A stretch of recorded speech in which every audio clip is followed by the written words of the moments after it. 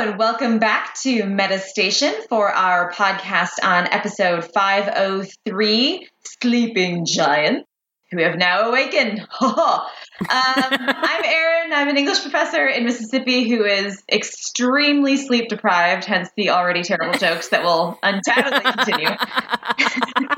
I'm Claire. I'm a writer in Portland, Oregon, who is routinely amused by sleep-deprived Erin and her escalating loopiness, because we've been down this road before. So we're going to have a great day. It's going to be really fun. So 2 things to sort of just note going in on the fact that I've slept no more than 4.5 hours for the last 4 nights straight for various reasons. Number 1, I will forget what the fuck I'm saying at some point, or several points, and either just like wander off or just be like, I don't know what's happening, and then ask Claire to talk. And 2, I will probably laugh at something not funny at least once and cry for no reason at least once. So it's going to be an emotional roller coaster. But I think come on this journey with us. I think it will be very amusing for everyone listening at home. Well, and it's also a nice way of replicating your experience of watching this episode, in which I would imagine that you both laughed and cried. I did. You know, I don't know. It's funny. There was a lot of funny moments in this episode, which was great. It was like one of those that I don't watch The 100 expecting humor. So when we got like a little kind of funny moments, or even, you know, just moments where you make me smile, it was wonderful. But I was so tense. Like this whole episode, I was like clutching my hands together. I was like leaning forward. So I actually think the first time I watched it, I don't think I actually laughed so much as just kind of like, this kind of like weird whining, high-pitched. We don't have time for jokes right now, Murphy. Like, I know that was funny, so I'm going to make a weird sound, but I can't actually laugh because I'm too like, oh God.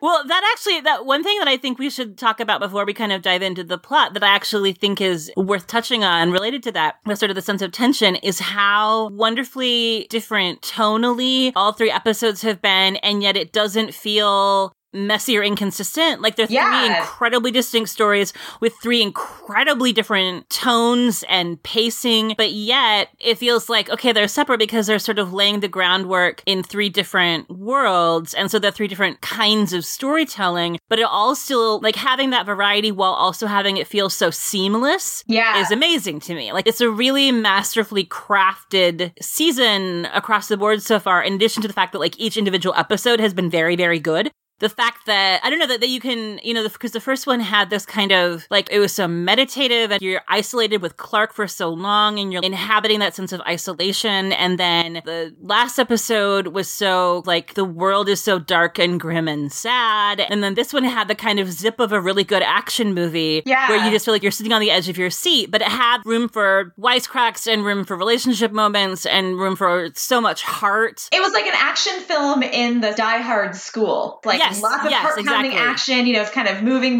lots of high stakes, but, you know, like also lots of humor, lots of heart, lots of heroes who are motivated by just trying to get to their loved ones. And I love Die Hard. So I know. This is a huge compliment. Huge compliment. And I mean, like, honestly, I think, you know, too, with any TV show that can sort of shift so deftly and with such self-assurance and confidence and skill from one completely different mode or tone or style to the next from episode to episode is just, I mean, that's so rare. You know, like usually TV shows, when they're good, they're kind of good at one thing. You know, they do their thing. They're good at it, right?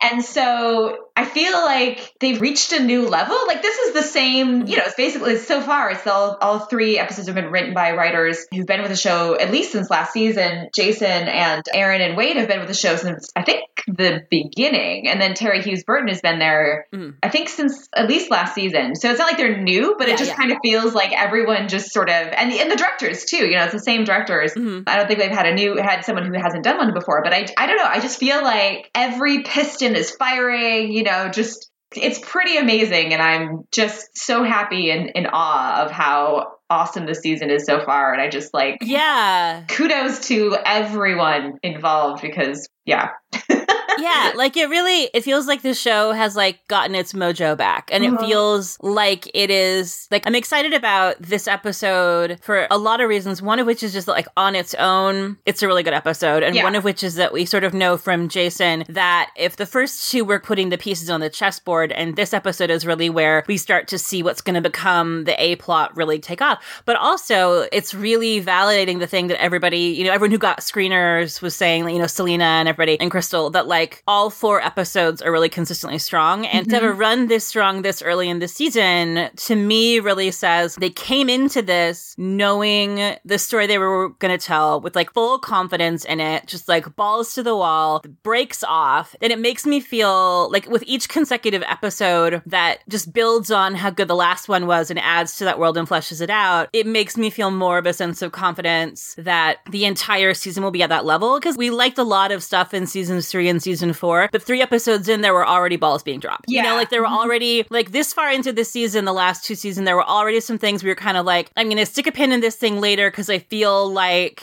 I'm sort of already not sure if this thing is going to be resolved, And more noteworthy, I think, in season 3, but like even in season 4, there were some things where we were kind of like, I'm keeping my eye on this thing. And really in season 5 so far with these 3, like I do have 2, when we get to the space crew part of the story, I have 2 very minor nitpicks that I'm perfectly willing to let go, that there's plenty of time to resolve, that are just the only 2 things where I'm kind of like, ooh, like record scratch, like that's pulling me out a little bit. But they're so small and so fixable. And everything else really feels like everything they're setting up for every character, all the new characters, all the world dynamics. I'm just like, I'm ready to prematurely call this one of my favorite seasons of the entire show already. And I didn't feel that way last season or the season before. No, me neither. This early in this season. Like this feels like the groundwork being laid for something that is going to be, when all is said and done and everyone's binge watching the whole thing on Netflix later, however many years in the future after it's over, everyone will be like, oh, season 5 was one of the best ones. Yeah. And I think like up there with just like, I mean, in comparison to just TV shows in general, a really great season of TV. Yeah, like one of those, some shows just sort of hit that point where there's some season where just everything works, every arc works, there's no balls being dropped, there's no like, oh, except for that one weird storyline. No, like there's just sort of kind of a standout. And I think for the 100 so far, I think season 2 really, I think is sort of the one that we all more or less agree was kind of the first one of those. And this feels like it's with potentially the possibility to surpass that level because it's that tight already. Yeah. And the new characters that they're introducing are some of my favorite new people who have ever shown up in this world. Oh, yes.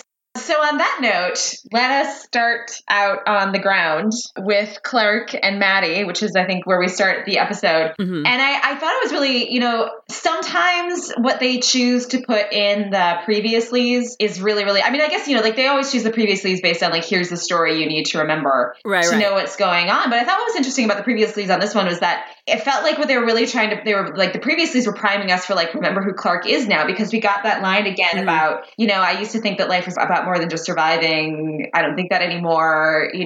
Animals don't worry about who they kill. They just kill or they are killed. And then we go straight to Clark fucking setting up a booby trap to impale a guy. Like season 1. I mean, like that was straight up out of the like Juggalo Grounders from season 1. Yes. Like that dude was like, he got the same shit that Roma got. Like that was like the way that Roma died. She's fully Roma that guy, yeah. and the Lincoln parallels that we talked about in the first episode with Clark that were more emotional and like heartfelt, like the drawing and the her sense of isolation and things like that. Like they come back in this episode in a totally different way. Yeah. Oh, one other parallel I didn't think about until I was rewatching today. So that first scene, which is a fascinating scene between her and Maddie, but one thing that I was thinking, so Clark, she impaled the guy and Maddie, of course, is like super uncomfortable with this. She tells Clark this is wrong. And then she says, well, okay, like he doesn't have to suffer, right? We can just kill him now. And Clark says no. And then you realize that she's using that guy as bait. Like she wants him to stay alive and screaming so that she can draw out the rest of the Elegius people. which is exactly what the Grounders did with Jasper in episode 2. So like there's like a callback. It's another way sort of like the huge Jasper thing, in episode 1 in terms of like emotional side, this more sort of interpersonal side. But it's really interesting that this is Clark kind of like taking what was done to Jasper when they got to the ground and doing that to Eligius, which is like another, like a way more disturbing parallel, a sort of callback. Oh, yeah. That reminded me of, only tangentially related, but only because of the script to screen from 501 that came out. That included the moment where she's in the rover and finds the box of Jasper's things. And one thing that was referenced in the stage directions that I don't remember flagging visually when it happened, so I had sort of like a fresh wave of Jasper's sadness all over again. But he kept the spear tip, the blood-covered tip of the spear that they pulled out of him when he was like speared in the pilot. And I remember thinking like, he must have kept that as like a memento of Clark saving him, like of these people, saving his life when he was faced with this terrifying enemy, and that was something that he just sort of like hung on to as a kind of a remembrance of the trauma that he'd been through and of his friends saving his life. And so that reversal of Clark taking the traumatic thing that happened to him and using it sort of for her own ruthless purposes is exceptionally chilling, just if we look at it in terms of the gap from the Clark 6 years ago in that rover with Jasper box of stuff to this Clark now. Yeah, I mean, it really is. It's like the kind of total way that she's sort of disconnected that those are people. Like they're just the enemy. Yeah. They're just like Maddie says, they're this is your home, and Maddie says they're trying to take it. The way that she just kind of like snaps right into that us versus them, which is so interesting to see because that was not ever Clark before. But I think one interesting thing is like, especially with Maddie in those early scenes, in that first scene, and then especially when they're running through the woods and she's getting Maddie to hide, Clark's fear is so palpable. Like, I mean, Liza Taylor just manages to sell her just like sense of sheer absolute terror and panic, which I think is really, I kind of feel like that seems really important to this, that, that this is a Clark who is running 90% on fear. Yeah. It's interesting because we talked a little bit last week, we were talking about Kane and Abby and Miller and Jackson a little bit, the way that love is this really important force, like love is something that motivates people to do things that they might not otherwise be able to do, both like wonderful and horrible. But this is a kind of another place where like, this is another moment of where love is sort of pushing someone to do something really dark. This is a moment when love takes the form of the fight or flight reflex. Yeah. Flooding Clark's brain, and she's not able to think clearly or in any kind of like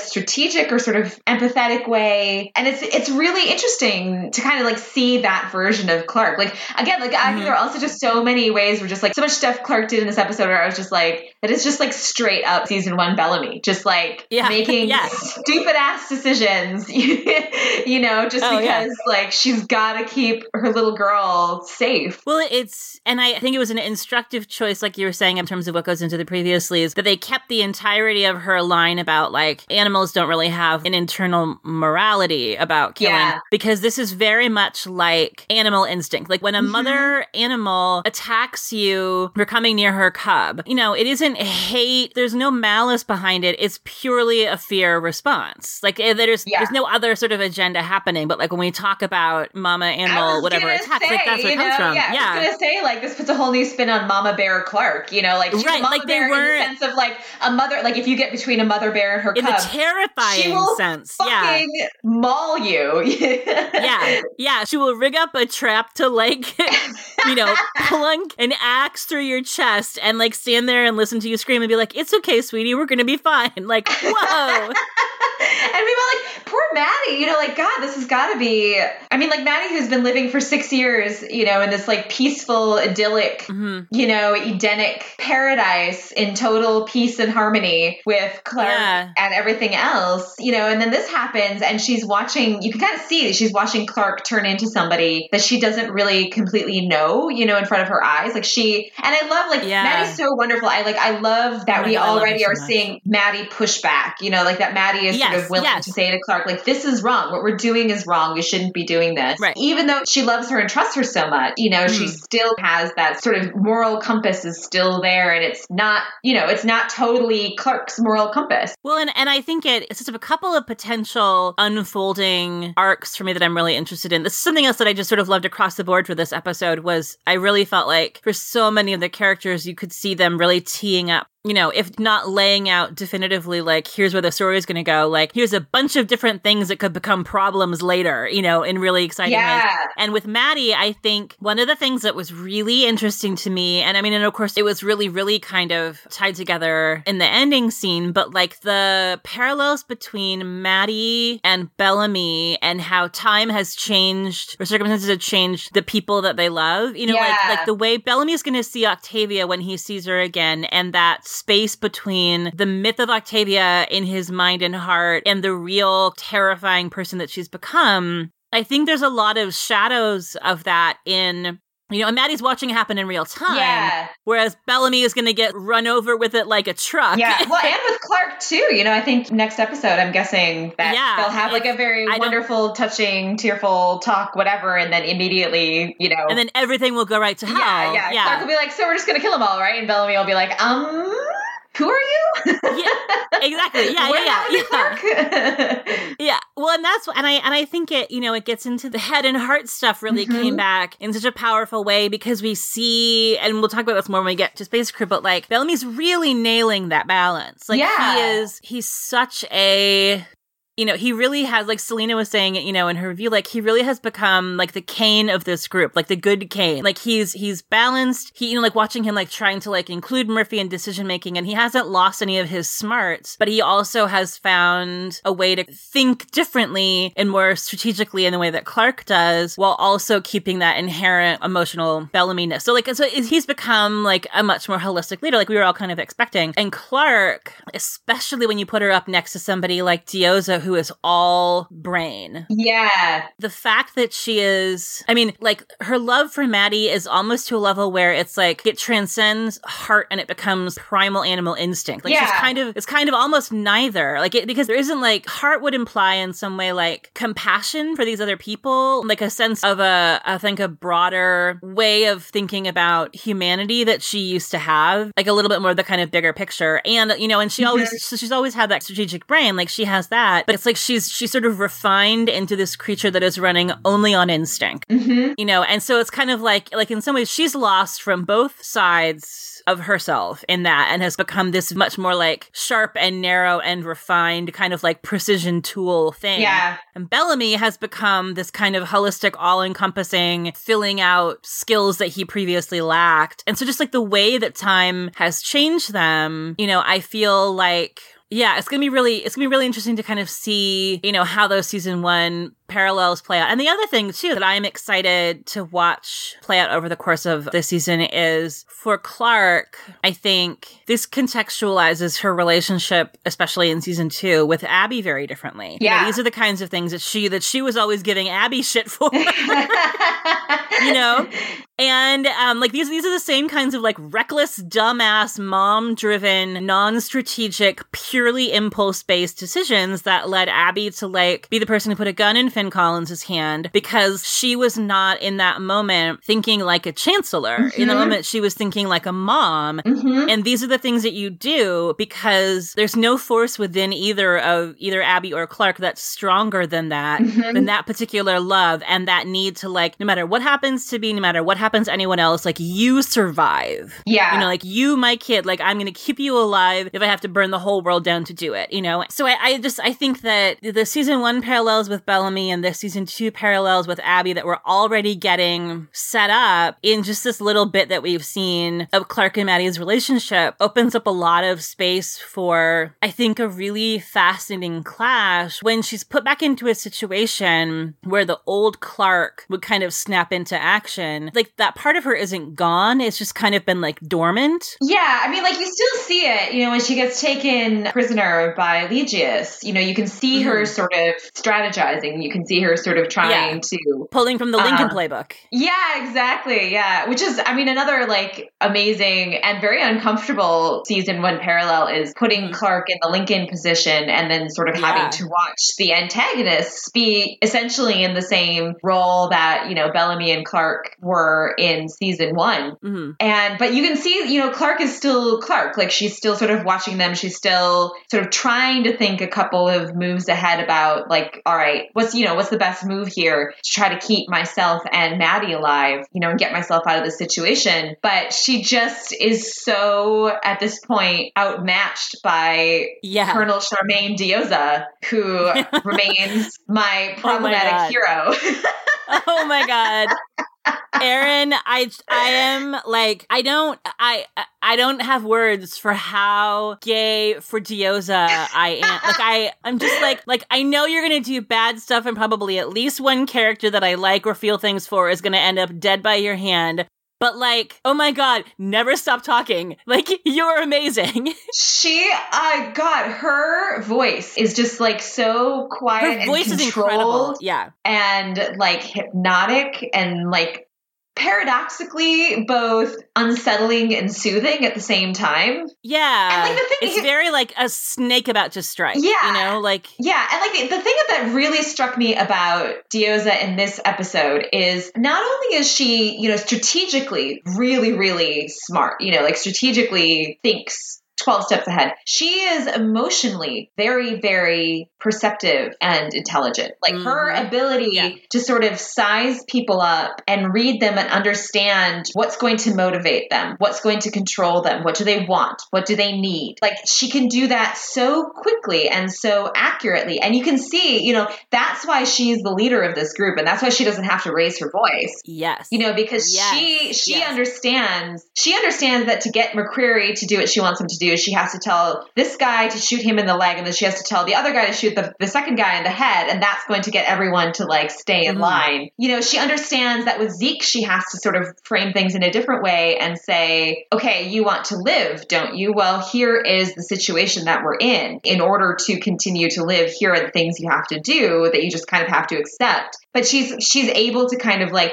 make concessions in places to keep him happy, to keep him in line, which is just like, and then the way that she can read Clark just like a book. She's like so aware of like, Clark is looking at that radio. Like she absolutely understands what's happening. You know, she knows English. She knows what's going on. She's pretending she doesn't. She's trying to get something out of me. Like she just, you know, maybe that's the thing that makes her so just terrifying and sort of serpent-like is she is one of the snakes in the garden. But because like her weapon is, you know, her greatest weapon is psychological, it seems, more than it is force. Like she doesn't hit anybody. She doesn't have to, you know? Yeah. Yeah. And she has like, when she calls Zeke good cop, it made me laugh so hard because it was like, you know exactly what you're doing. Like you're the center. You have McCreary to fulfill one role and Zeke to fulfill another role, but their purpose is more about keeping everyone else in line and less about her needing any bolstering of her own authority. Like she's just playing tools. them off each other. Yeah. She's like, I need these two guys in the room because I need one guy where it's clear that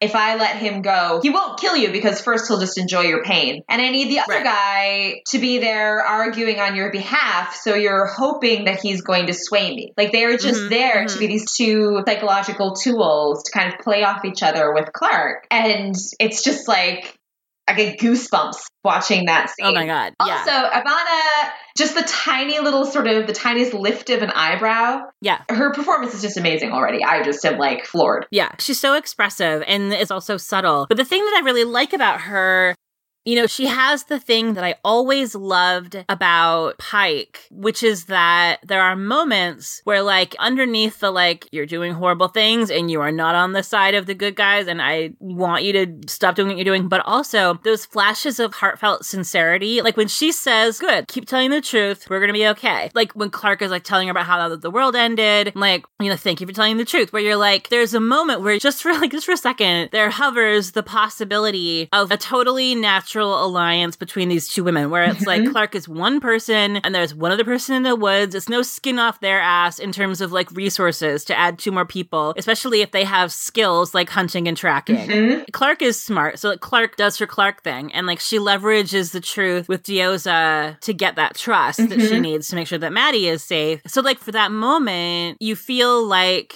Dioza is not, like it's so clear that she's not McCreary. It's so clear that she's like, I am perfectly willing, like if you were going to be reasonable, I'm perfectly willing to be reasonable with you. If you're not going to be reasonable, I'm going to kill you. But if you're going to be reasonable with me, you know, like the same way that like that when Pike says to Lincoln before he executes him that he'll take care of his people, and you're like, I believe you.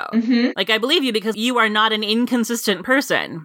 Your rules are hard and fast, but your behavior is consistent and predictable. When you say you're going to do something like this, you do it because you understand the concept of leverage, you know, and you're willing to make a bargain if it benefits everybody. And so what I like about just kind of how shrewd she is it sort of dangles in front of you the possibility for you're like, oh, well, they could be fine. This could all be okay. And then it's like, just kidding.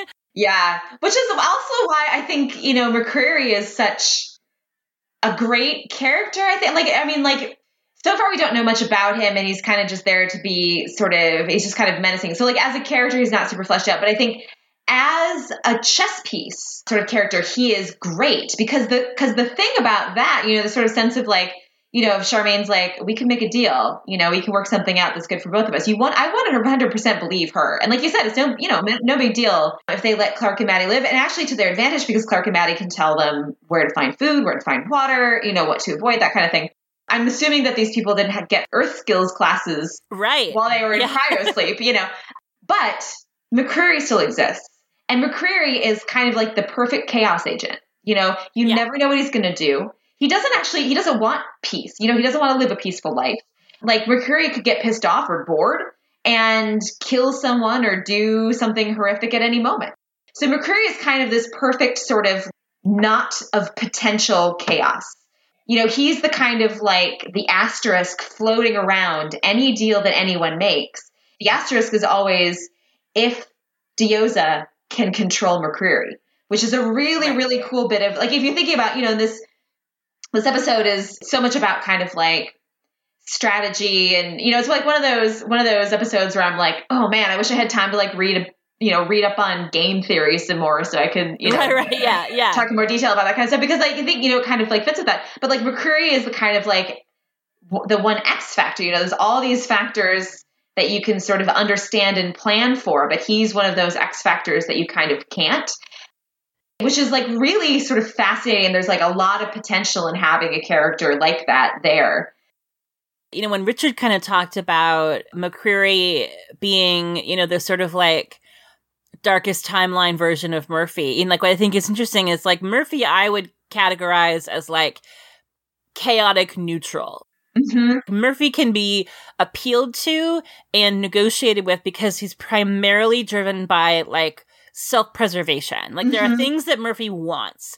And so you can get him to be part of a team. You can get him to do what is needed, not all of the time and, you know, not easily, but like you can work with him. Like people work with Murphy. If you find something that Murphy wants more than he wants to kind of just be like, fuck you. You know, then you can strike a bargain. And McCreary is fully like chaotic evil.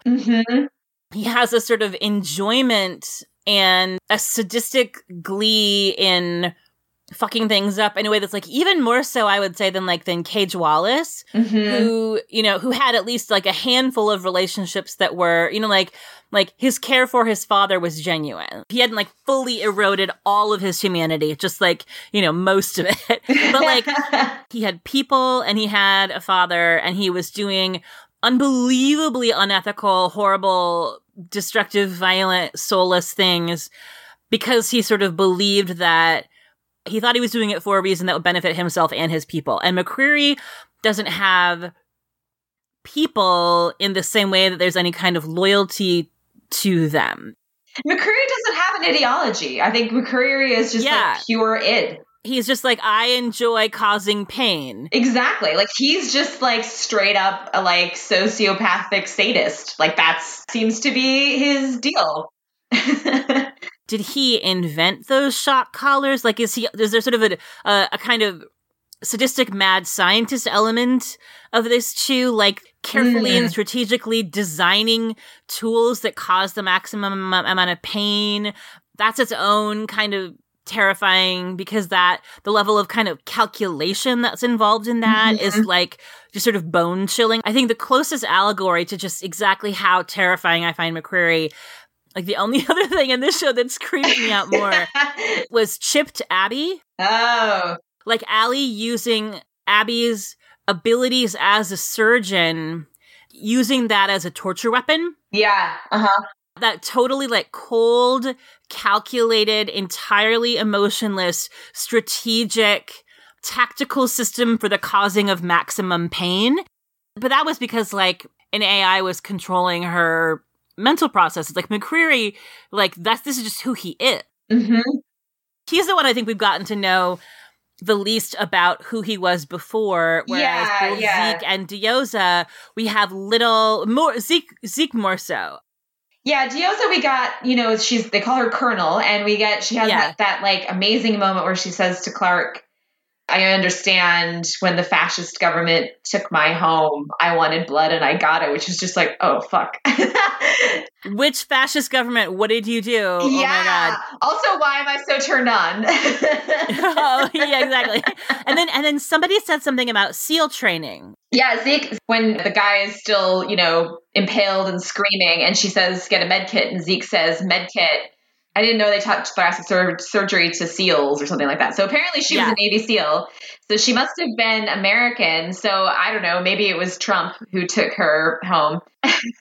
Right. Like if she was in the Navy, what fascist government took over her country? Because the government controls the military. So the rebellion on this ship would not have been her first experience with treason. Yeah, which explains a lot. Explains a lot, yeah. Which, and actually, okay, like to go back to McCreary, I think the other reason why sort of like why there's such a palpable sense of like McCreary is a powder keg that is already like on fire and the lid is sort of like rattling is because of all those little moments where he defies Dioza's authority.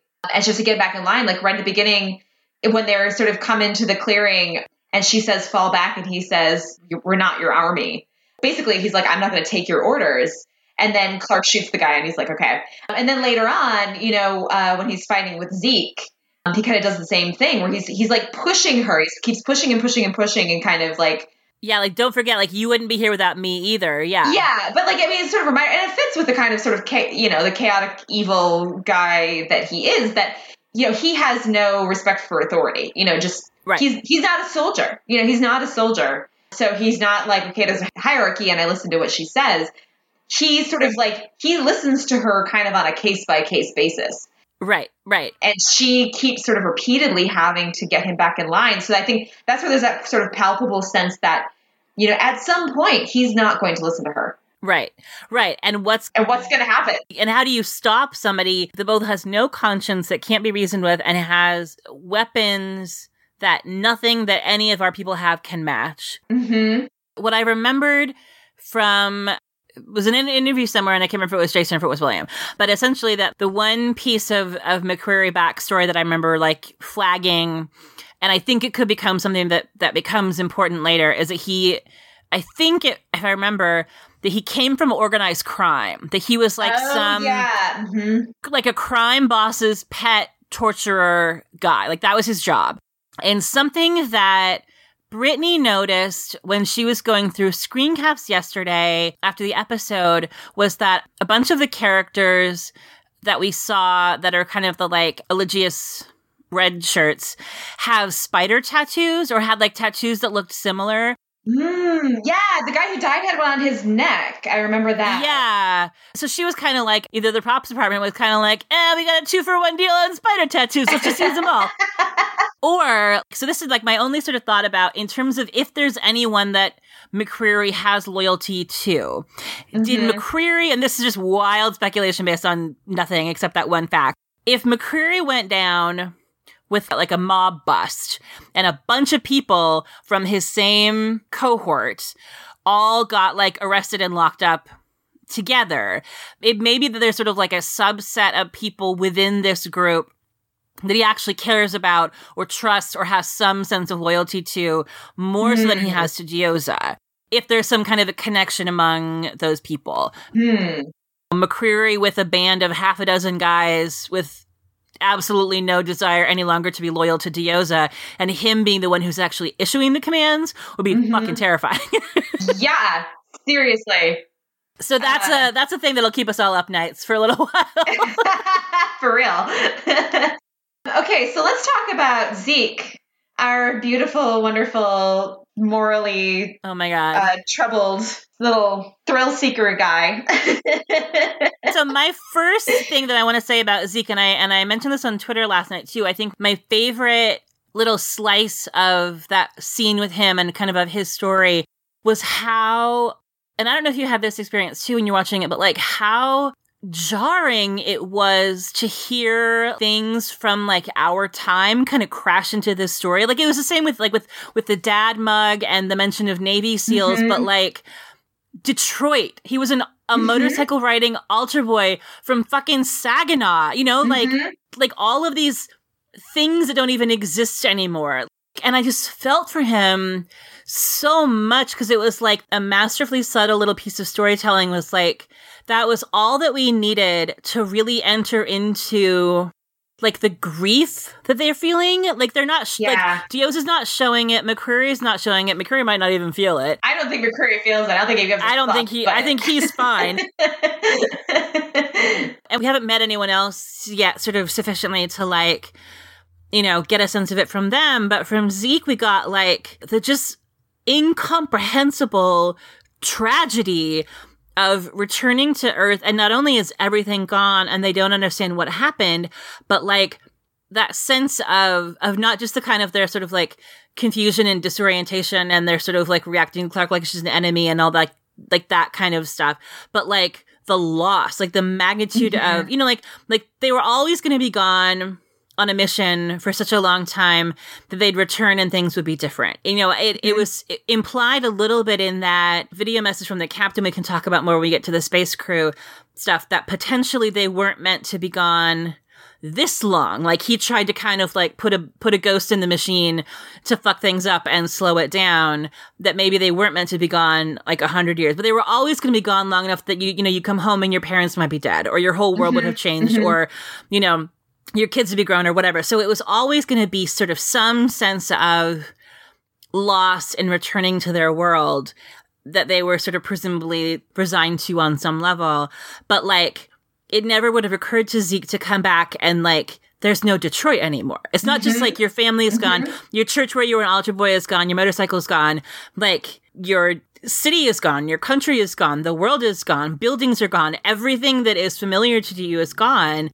It just, I don't know, it made me feel, you know, because the premise of the show starts off from Earth's been destroyed. Like, that's sort of the foundational premise of the show. And these characters that we meet in the first, you know, 4 seasons, they have no memory of a world besides this, except for Becca.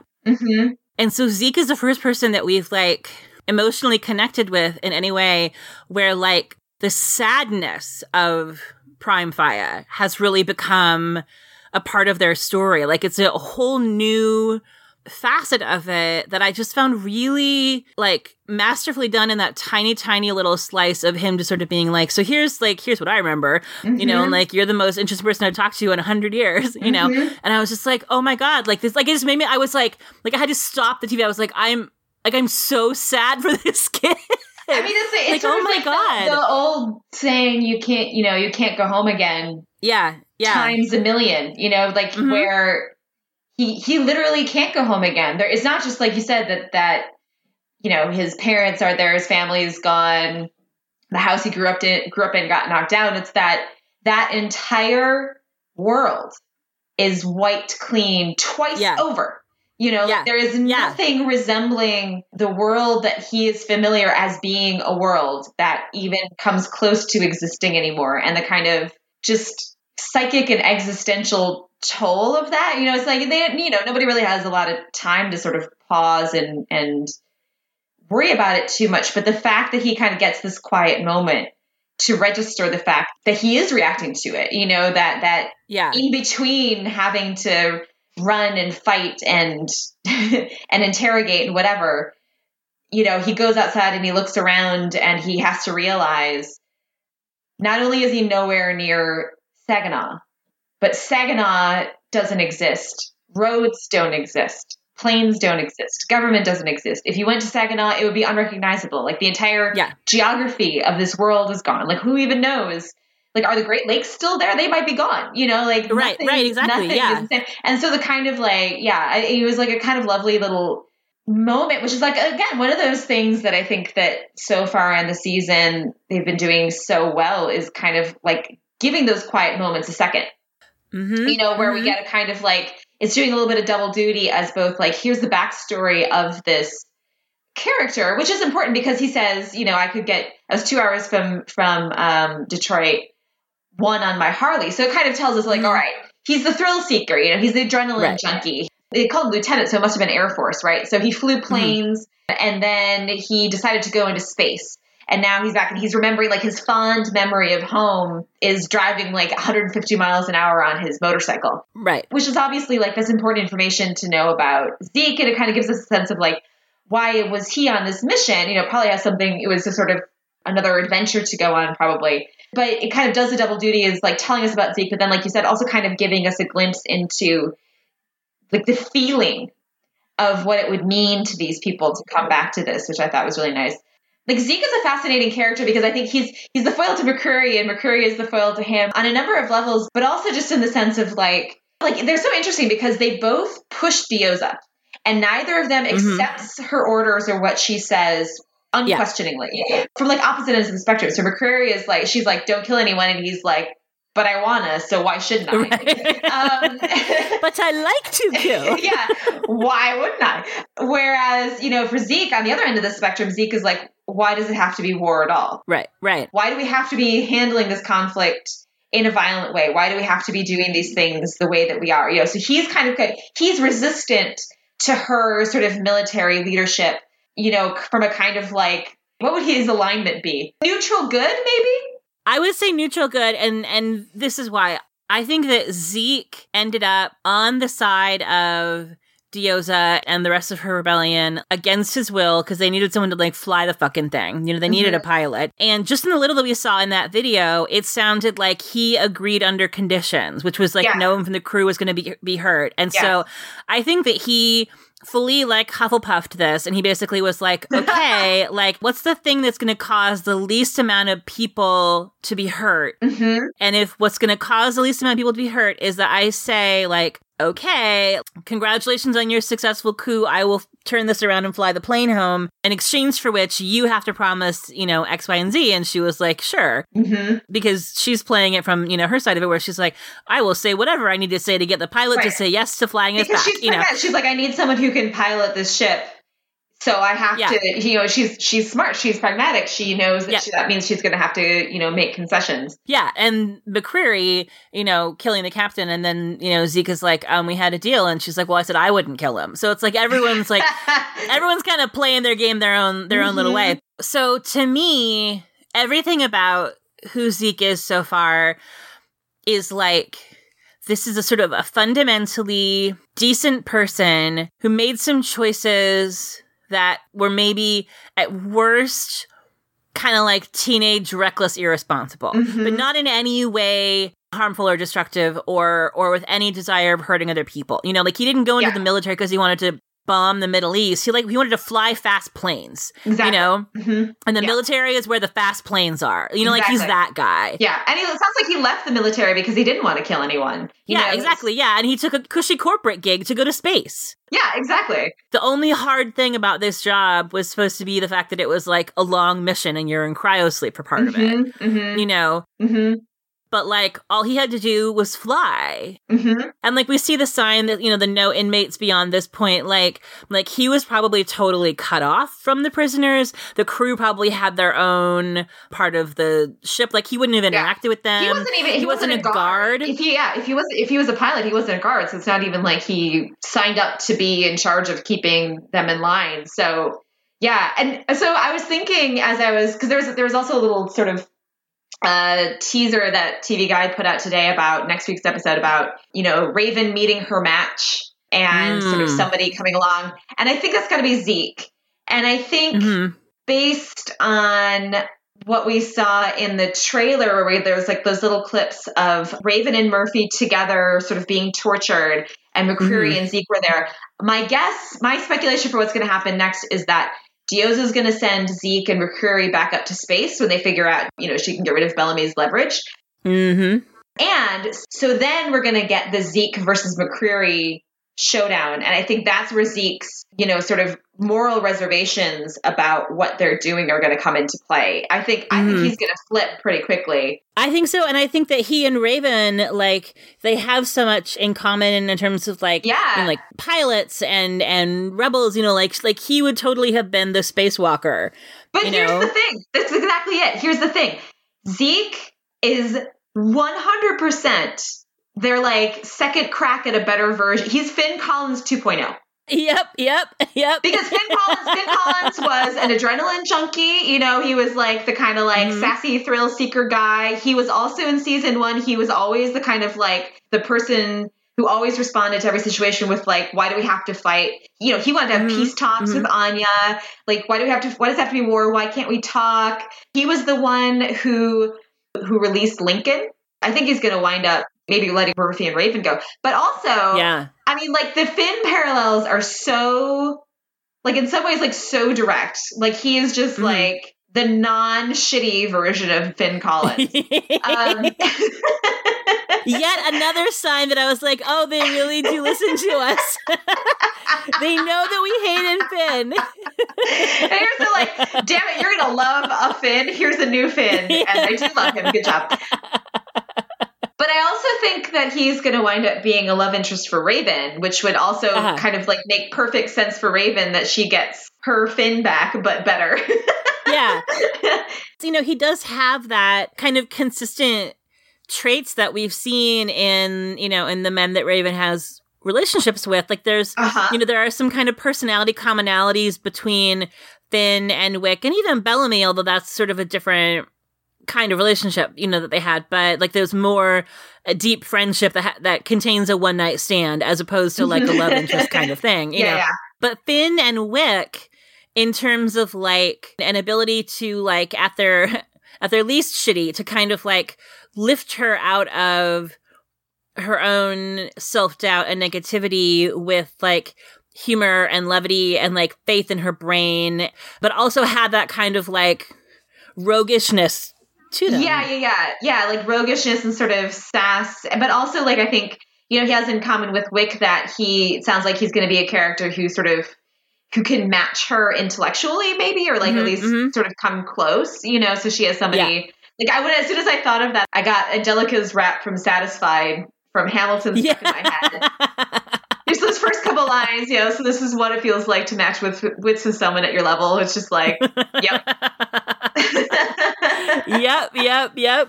She's been waiting for a dude who can keep up with her all her life. Exactly. So if we finally have an answer to our question, how do you solve a problem like Finn Collins? And the answer is you replace him with Jordan Bolger, who is a wonderful, pure, angelic delight, and I love him so much. Yeah. And his hair is so much better than Finn's hair. Yeah, oh my God. Yeah. Well, and also just the fact that yes, he's got a little bit of a hot shot, but he's a scrappy blue collar kid from Detroit, and he's not an entitled little floppy haired white boy. Everything about him is just oh my God, it's so much better. What an improvement. Jason, if you're listening, well played. Upgrade approved. Upgrade, yeah, exactly. Beyonce plays in the background. Yeah. I agree. I think the next thing that's going to happen is Zeke and McCreary go to space to give Diyoza her upper hand back. And then who the hell knows what's going to happen down on the ground. Hard yikes. Although at least Raven will have a ride home. But I do feel I'm interested in the dynamic between Zeke and McCreary with Dioza not there. Yeah. When you have like a person in the middle who's the alpha and then two equally balanced B tier people, and then you take the alpha away and it's just like, surprise, neither of you are the boss, but you both think that you're the boss and the other one is supposed to listen to you. There is zero room for negotiation between Zeke and McCreary's worldviews. Like, there isn't a midway point to be found. I mean, that's what Dioza is, but, like, between the two of them, there isn't. And what could be interesting, too, what could sort of feed into the conversation we had with Richard is, you know, what if a rift emerges between Murphy and Raven? Like, I mean, what if Raven and Zeke kind of end up connecting in a way or sort of feeling like simpatico? And Murphy feels like he sort of relates more to McCreary. Like, you know, I feel like we've sort of been approaching it as though Murphy and Raven are going to be like a united front, getting tortured together and then hopefully being rescued together, presumably both by Zeke. But it's possible that when they get down to the ground, you know, Murphy might feel differently than Raven does about sort of where to throw their loyalties in. And we also do have to remember, like, the thing to kind of keep in mind here is that it seems like one of the kind of, I think, unifying themes in the Two Snakes, One Garden framework is that space crew is by no means having an easy decision of what side to take, which seems to sort of indicate that probably even among that small group, there's going to be a real split, and also a split potentially with or against Clark in terms of what side. So to me, that says like some one or more than one members of that cohort, of that space crew Clark Maddie cohort, think that sticking with Eligius is a good idea. Presumably not Bellamy, because the other pole is his sister. But we don't know. You know, we don't know where they all kind of land. And we also still don't know, like, the big question mark is, what's the deal that gets struck with Eligius and their mining equipment and McCreary's giant, the strap-on, the air gun, or whatever. Like, the strap-on has got to be what gets the bunker open, right? Like, well, that's what I was going to say. Yeah. And we know the bunker is open by episode 5 because the description talks about Bellamy and Clark having a disagreement with Octavia. Yeah. So, like, it has to be open basically next episode. Or the 5th at the latest, but probably next episode. My guess is that it's probably going to be like Act 5 of the next episode. Yeah. It's going to involve, like, you know, the bunker door opens and then Bellamy and Octavia reunion and then, like, hi, no time to chat. We got a problem. Yeah. So, another little tidbit. When Clark is bleeding and Zeke and Dioza see that it's Nightblood. So first of all of our theories are not Nightbloods. I love being wrong on this scale. Yes. Yeah. But they did say that Eligius 3 were Nightbloods, and then Zeke said something like 2 suns and no sunscreen, or 2 suns and didn't need sunscreen, something like that. Which suggests, like, okay, so Eligius 3 was another mission, and they went somewhere with 2 suns. Yeah. So, interesting. Yeah, we know nothing about Eligii 1 and 2. But Eligius 3 being potentially, like... And we also don't know if these were, like, consecutive or, like, you know, like when NASA... name something like Apollo 11, you know, it's because, like, there was a try before that was Apollo 10, and there was an Apollo, like, it's sort of sequential. So Eligius could be that, or it could be, like, they built 4 ships, they sent them all out kind of concurrently, which means that if the same thing or something similar happened to Eligius 3, or if it was going somewhere that was just by an order of magnitude further away, like a solar system that had 2 suns would be because it's nowhere near us, that then they could come rolling back in any minute, you know, or be bumped into somewhere in space. Well, that's what I'm saying. Yeah. Is like, is Shannon Kook's character gonna, like, you know, like, is he a Nightblood from Eligius 3? I don't know. Is he gonna pull a Troy Barnes pizza gif and just, like, pop in the atmosphere? Like, the fuck happened, guys? And he'll be arriving on the tail end of, like, the 3rd apocalypse and be like, oh my god, I cannot leave you guys alone with Earth for a single century. Well, and he's so young, so like they must also like have to have been cryosleeped too, because he's, Chin and Cook is like in his 20s. So like if this is true, then Eligius 3 would also end up having to be in the same position where it's 100 years out, 100 years back, something like that, on some super time delay. So I pinged that also just sort of as an interesting like fleshing out the world building a little bit, and and that there's still a lot that we don't know about. And then also, God, so Eligius is the name of the mining company. Is Gagarin the name of the prison? What's Gagarin? Gagarin, I don't remember. Is it the name of the dropship, maybe? It said Gagarin Prison Transport. So that might be the name of their shuttle, of their dropship. Right. So I keep meaning to, and then not Googling that name at all and see if it means anything. It definitely does. It sounds like it's from Dostoevsky or something. Yeah, it's definitely Russian. I think it's the name of a Russian cosmonaut. I just Googled Gagarin. Oh, okay. So, that really helps. I looked it up at some point, but not this week. Yuri Gagarin was the Soviet pilot who first completed an orbit of space. Of the Earth. So then it's not the name of the prison. It's not like Gagarin Prison, of which this is a transport. No. It's Gagarin, the name of this. Okay, yes, got it. Okay. Named after. Yeah, that helps. So so between that and the fact that this is the fourth of who even the fuck knows how many missions that Eligius Mining undertook. So I'm so excited. I love this. Okay, so enough Eligius missions must have been successful. Like Monty knew about this, and Jackson knew about this in season 4. So whether it's like 1 or 2 or 5 or however many of them they did, Eligius must have made enough of a go of this that everyone was like, oh yeah, this is like a thing that happened. Like sort of everybody kind of knew about, which means that if Eligius 3, I don't know, like there must be more. It makes me feel like there must be more ships out there, and the chances that at least one of them is coming back feel like increased exponentially when you think about the fact that like they probably had more than 4, like this one is 4 and we know something about 3, but like, were there like 20, 30 and just like 2 of them went missing? Like are we going to end up turning a corner into like hardcore space opera? I don't know.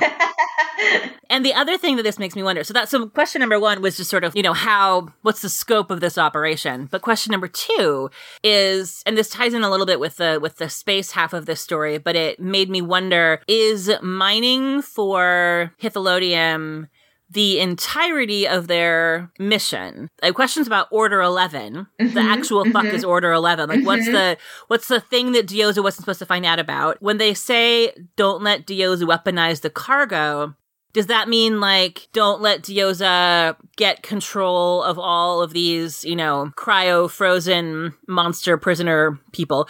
Or does it mean don't let Diyoza get her hands on this Hithalodium because potentially it has weapon properties? Like, I don't know. Well, Raven said, oh, yeah, go ahead. I was saying, my third theory is there something else on board or some other secret mission that Murphy and Raven stumble upon when they go exploring? What were you going to say? I was going to say that Raven did say that Hithalodium, it was like highly explosive. It was very efficient energy source. Like she seemed to think it was like sort of a radiation risk. So yeah, it definitely has too much juice for their dropship. Yeah, like it's definitely, so like that substance definitely could be very easily weaponized. So that's like something that could come back. But I sort of also with you, I sort of wonder if like that could easily be a misdirect where we're supposed to think that the Hithalodium or whatever it is the thing that could be weaponized, the cargo that would be weaponized. But we don't know. Like it could easily be something else. We just don't know. Yeah, like is there some other, secret cargo thing on board that they were hauling around, and Murphy and Raven stumble upon it when they go on their little like morning run through the through the ship that we saw in the trailer.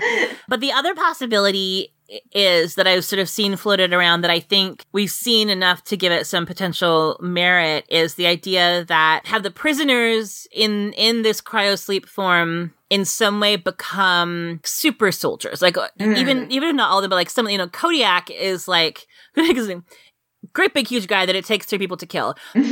And so is Order 11 and or a kind of secret backdoor, like I could imagine a government program designed to develop invincible super strength soldiers partnering with this corporation with the goal of like, we'll give you access to these prisoners that you can use to go dig up this insanely expensive mineral that will bankroll this whole operation. And is there something in the cocktail of Nightblood or the Nightblood equivalent that these guys were given that gave some of them like insane super soldier powers? Like, it didn't. What if it's like, I mean, because we know that Becca was involved with these people at some that's point what I'm saying. because the Nightblood connection, right? What if it's a kind of form of the Ally chip, like a pain deadening and weaponizing thing. Like they have like an AI or they have like a nanobot chip thing, and they can be hacked, so like their brains can sort of be hacked, because like the Kodiak guy, like, I mean, he just sort of like walked in and was like, kill, like he didn't seem like a person, right. Like he didn't react to pain, he didn't walk in and say like, who are you? What are you doing? Right. He was just sort of like, went in there just like and she said, activate Kodiak. She didn't say like, wake somebody up. Wake up. Yeah. Wake up, Lieutenant Kodiak. Right. She said, activate Kodiak. And she said it so mechanically that until we like realized, that it was a person, it was like, that could mean like, like activate Kodiak is like code, like the Black Crow flies at dawn. Like it's code for some, defense maneuver. Right. Or it could just be like, I mean, or just like a technical defense mechanism within the ship or whatever.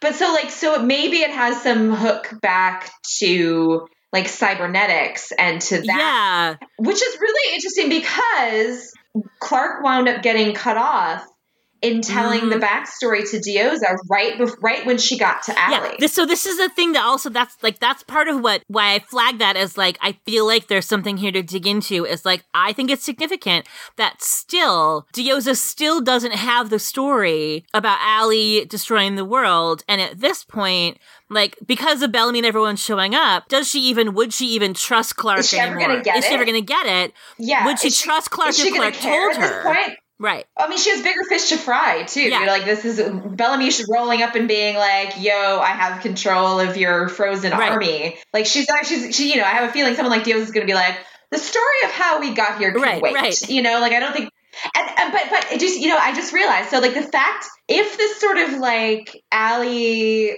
AI cybernetics theory is part of this, then the fact that it's Raven and Murphy up there on that ship, especially Raven, is like huge, because Raven was chipped. She has like a better understand, like she still has all that knowledge from Becca and Ally, so like if she stumbles over something in the computer system up there, what if that could go all sorts of ways. She could recognize Ally. She could recognize what's going on. She could be like, this looks like, like Ally code, and then figure out that it's a kind of version of it, which means she might be able to get control of it. And then they would have their own zombie army, which would be kind of amazing. Oh my God, that would be amazing. If like Raven came down from space with like a zombie army in her control, like fucking like Daenerys, blah, blah, blah.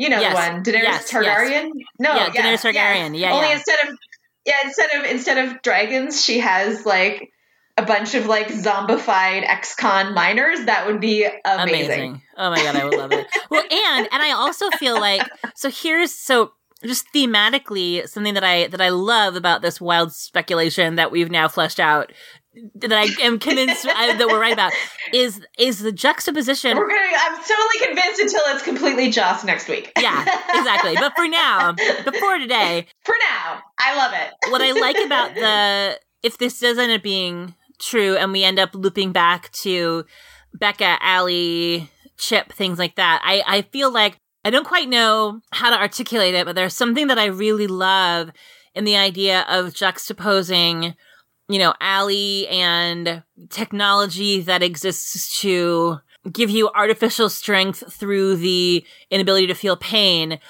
sort of juxtaposed with a character like McCreary, who is fueled by the pain of others. Like, I feel like there's just something kind of thematically, that idea of what pain is and what it does, and the kind of two most dehumanizing, horrific extremes of that we got last season, or we got in season 3 with Ally, as a way to like lose your humanity by losing your ability to feel any kind of pain at all, versus McCreary, losing your humanity by feeding off of and being fueled by pain to such a degree that you don't care about the people that you're causing pain towards, So I feel like there's something in the laying of somebody like Allie next to somebody like McCreary that I feel like says something interesting about the sort of messiness of humanity that exists in the middle that I am just like interested in, I don't know. And I think to build on that thematically, I think one thing that like another one of Dioz's really chilling lines that I think is sort of thematically really fascinating, is when she says, "First we pray."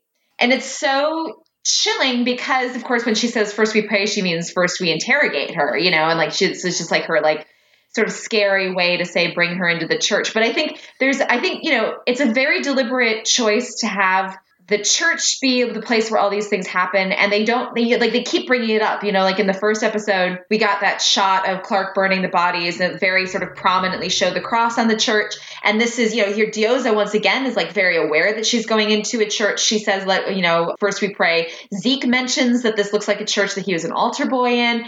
And so there's something really interesting to me seems to me that's happening with the fact that a church is the sort of center point of the action on the ground right now. Like, in that village, they're not in a house, they're not in like that little Airstream trailer.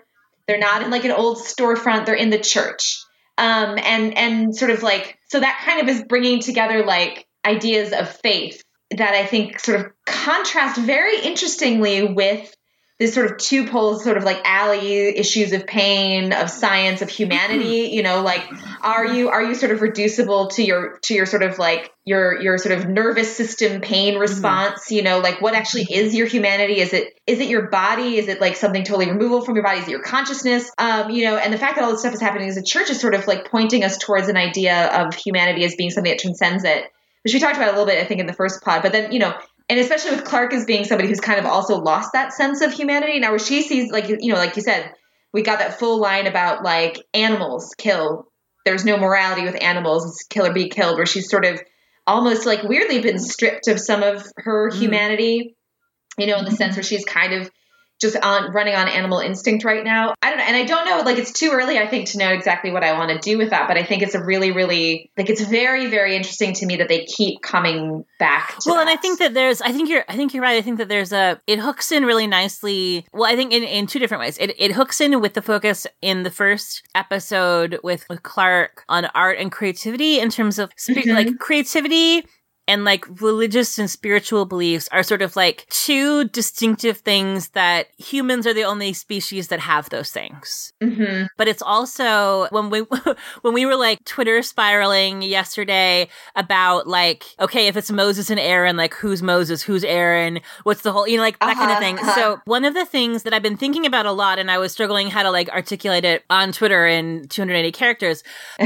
but that I've been, we sort of knew going into this season that this was a season that's about story as story, like about the idea of story and the concept of story and the stories that we tell ourselves. We knew that from the sizzle reel with Maddie is kind of like fairy tale voiceover. We've known it since they started releasing the episode titles. So like that's kind of like baked into our conceptualization of the whole season. But what I think is interesting about the way that they're folding in like not just myth fairy tale things like Red Queen, Sleeping Giants, but also really diving into pretty overt Bible parallels and religious imagery and symbolism. I feel like I'm circling around this sort of thought of interrogating the way like the Bible as a set of stories that have global shaping impact because of how they motivate people to behave. Like the space between a story like Alice in Wonderland that gives us the imagery of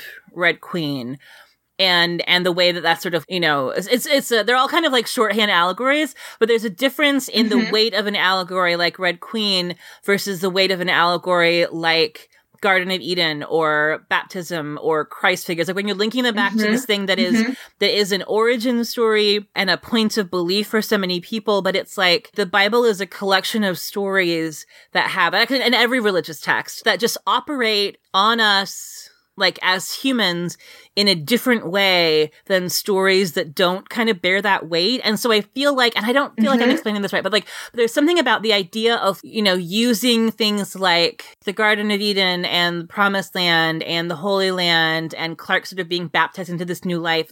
Like, you know, you see other shows use those things as kind of cheap symbolic shorthand. You're like, oh, okay, this guy's the Christ figure. Like, oh, okay, you know, this is the like allegory for Adam and Eve. Like other lesser, weaker stories use those things as kind of like, here's a symbol that everybody's going to understand, you know, and I'm going to like take this sort of imagery that's kind of hardwired into Western civilization that we all have a lens for and use that to like shorthand some bigger theme that I want you to get. And I feel like how they're being used here is already kind of like tapping a little bit at the way that story and religion as story, like religion as something that is, of which story is foundational, but it has a whole different set of impacts on how people behave. I think maybe, you know, we're circling along the first few episodes around a lot of origin stories, both in terms of like getting the backstories, but then also Eden, you know, being, that is the story of creation. That is the sort of Judeo-Christian story of creation. Everything that exists was created on this premise, right? And then, you know, in the second episode, we got a kind of origin myth of Blood Reina. Right. Which, you know, kind of a different version of that. And I think the interesting thing about stories like that, that explain what exists and what it means, what it means that anything exists and the relationship between things, is that in a lot of ways, that's kind of like, that is the basis for how you determine right and wrong. Right. So like, for instance, if you believe, as Clark does, that everyone that exists, that we're all just animals, that a human is just an animal, ultimately, at the end of the day, we are all biological specimens, creatures, and we have a sort of drive to keep living and to keep our species and our, you know, our loved ones alive. And that drive, that drive is the only thing that's real. There's a whole series of moral sort of ramifications or conclusions from that we can see that Clark, you know, in that monologue, she sort of speaks about like, if this premise, if humans are just animals, then there is no moral question about killing. It's not a moral thing. You live or you die. You kill or you get killed. That's it. The imperative, the only imperative is to stay alive. And therefore anything that you do to do that is justified, right? Like, so it's not that story that she's telling herself about who she is and what life is and what humanity is. That's the sort of basis on which she's justifying or making these decisions.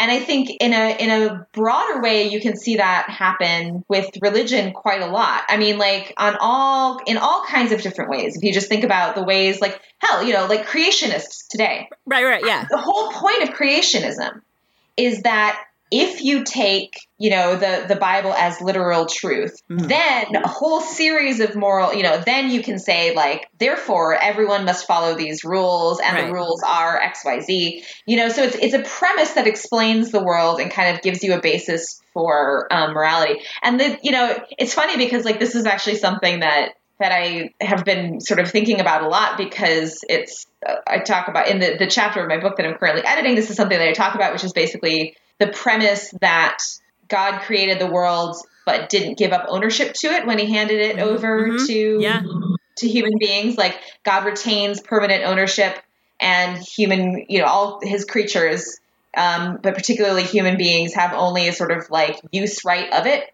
That is like a sort of fundamental premise of a whole series, of a whole kind of like set of schools of European moral philosophy. Which is very different from contemporary evangelical thought about like man having dominion over the world and all of its resources. Correct. Yes. And this is just in Christianity, you know, these like totally different. But like there's a whole sort of series of like that premise, like, okay, so God, if we take for granted that God did not hand over retain permanent ownership, and we only have use, then that means X, Y, Z. And there's like a whole series of arguments of all different kinds that come from that. You know, that's the basis on which like you can say that there's such a thing as a kind of like universal, eternal moral law flowing from God. There's a whole series of arguments about what that means in terms of, you know, the morality of, or the ethics of use in terms of like, so I work on environmental stuff like thought in history and literature. So, so my argument is basically there's a whole, that's like the basis of an environmental ethos that was kind of prevalent for a while. But like, now I'm just rambling about my book. Sorry. But anyway, I think like what you're kind of pointing towards is that stories are really important, and we're sort of seeing at a whole different level, a whole series of levels, how stories motivate people, how they comfort them, how we sort of come up with stories about ourselves, about other people, about who we are, who they are, etc. But I think origin stories in particular have a special kind of, or sort of unique kind of weight, where the story that you tell yourself about what exists, why it's there, and who you are in relation to everything else in existence, that's kind of the basis for how you figure out whether there is right or wrong. And if there is, what right or wrong is. And what you should do. It's the basis of figuring out, like, what do you owe to other people, if anything. And so, so I feel like some sort of version of those ideas are in play here, like kind of in a more sort of like subtle way in the sort of like on the ground in space stories so far, and much more in like a direct way in The Bunker, in terms of like the rules of right and wrong in The Bunker are 100% completely premised on Blood Reyna, on who she is, how she became Blood Reyna, the story that they tell about like what's the basis of her authority, the story that Gaia tells about like whatever sort of like cult of Blood Reyna, how she's a new red-blooded commander. Like there's a whole series of stories to explain who we are right now and why we do what we do and why what we do is right. Like it's all based on stories. And there's like a kind of scary power to that. If you think about something like the Bible as a book of stories, on the one hand, like, yeah, it's just a book of stories. On the other hand, like, how many people have died over the last 2 millennia because of those stories? Like we fucking kill each other over stories every day.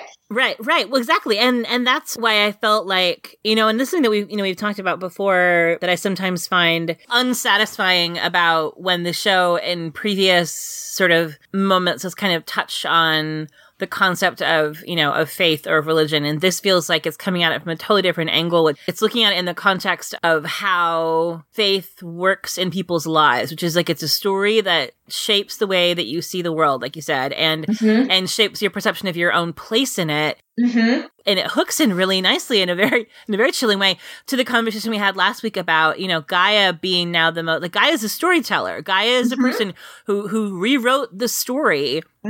She gave everyone a new story to believe in. She gave them a story about who they were that could enable all those people in the bunker to sort of, in a moment where they were lost and they don't know what they mean to each other, like, what the fuck is Wong Crew? Like, we don't know who we are to each other. Like, how do I relate to these people? She gave them a story of themselves that made it possible for them to at least sort of sometimes cohabit without killing each other, or at least like live together without killing each other, except in a sanctioned way, and a story about why that way is the way that it is, Right, exactly. So you can feel like you're participating in a moral way in the communal life of this community, even if you've killed somebody, because now the story that's been told to you is like, well, but under these circumstances, that's now okay. And and I say this as a Catholic who is routinely annoyed with American Catholicism in particular, like the strategic rewriting of the cultural and spiritual tenets that you inherited to go ahead and do what you wanted to do anyway. Yeah. And then justify it retroactively is a thing we need to talk about more. I mean, that's something that you see happening in religion all the time. All the time, yeah. The capacity that we have as humans to rationalize a completely sort of like antithetical version of something and call it the same thing, like prosperity gospel. Like how millions of people have been tricked, have been sort of convinced that prosperity gospel is still Christianity, when as far as I can tell, it is like antithetical to like everything about Christianity. But you get somebody smart enough and charismatic enough to give a good story about it, and it fits what people want to do and what they want to believe and the sort of like lifestyle that they're already living. And then you use it as a way to back up the things that people already want to believe about themselves, or you give them a basis to do the thing that they were going to do anyway, but feel kind of unassailably moral about it. The sort of the idea that if you're Christian, if you're Catholic, it's like, well, taking a life is always bad, and that is why we are against, for example, like abortion. But then you can get into all kinds of hair splitting when you ask them to explain why do you then not extend that to things like capital punishment and gun control. And the real reason is because I don't value those lives as highly, and I don't care so much if those people live.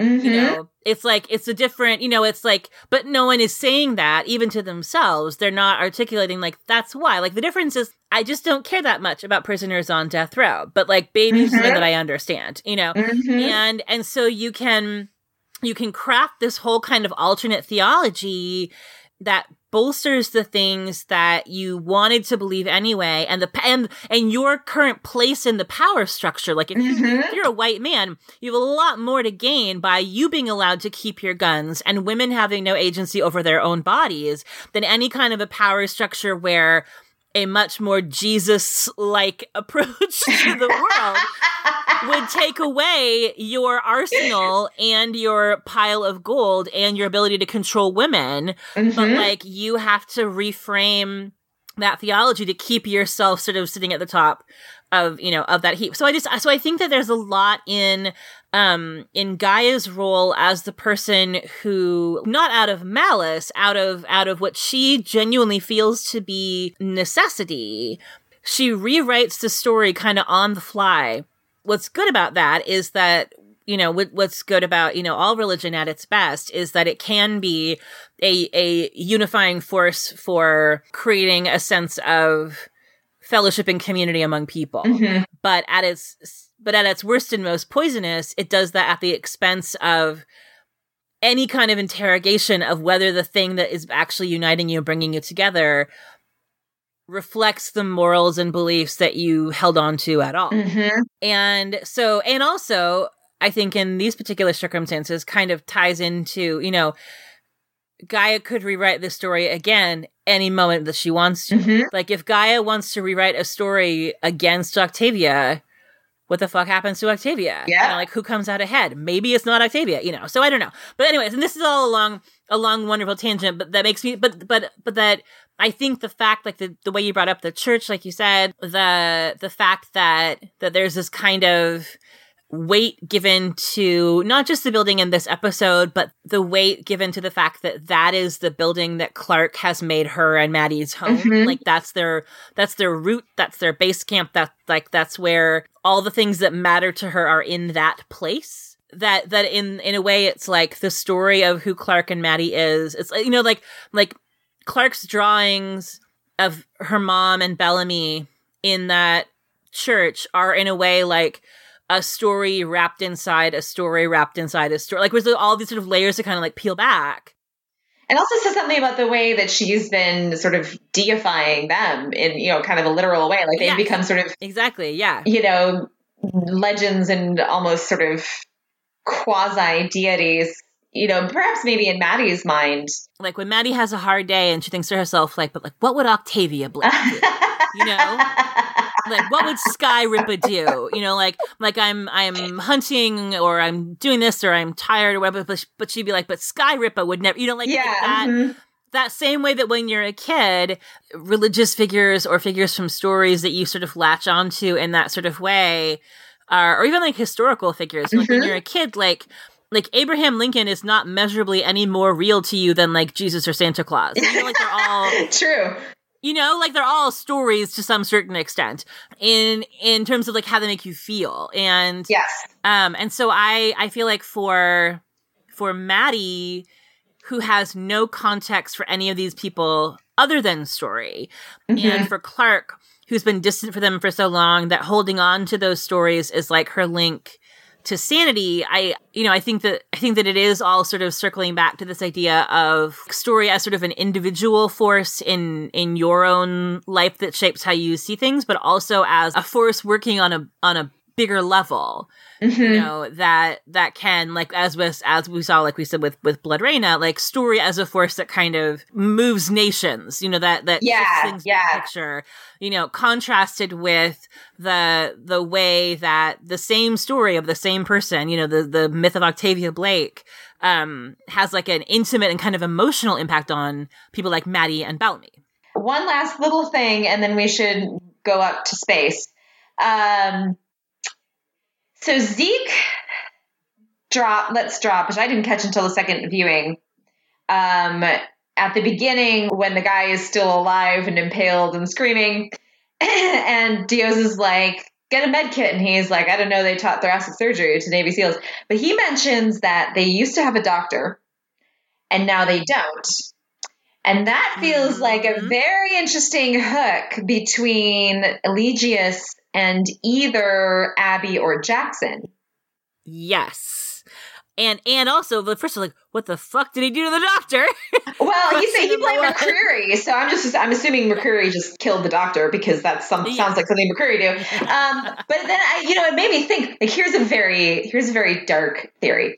So if Abby's story is about opium addiction, what if Eligius has opioids? Oh, God. And they, like, get to her.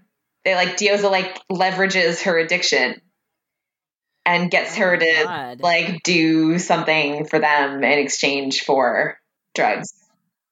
First of all, oh my God. I hadn't even thought about intersecting with them that way. I was more thinking, like, when you said, you know, that it's noteworthy that they are not just that they are absent a doctor, but it's significant enough that it's textually mentioned now that they don't have a doctor. I was looking at it from the other point of view of, does Abby end up in a situation where an emergency doctor is needed and no one in Eligius has the skills needed to do whatever needs to be done? Is she part of a complicated system of deal striking that fucks with Octavia's plan somehow, because she ends up, you know, either she or Clark on her behalf make a deal with Eligius, like, okay, like, all, you know, perform. I mean, that would make sense if it became a point of leverage where somebody important gets hurt and they're like, you can have our doctor if you give us X, but if you give us X, a much creepier way to look at it is she the thing being leveraged? Like, is she being manipulated in some way?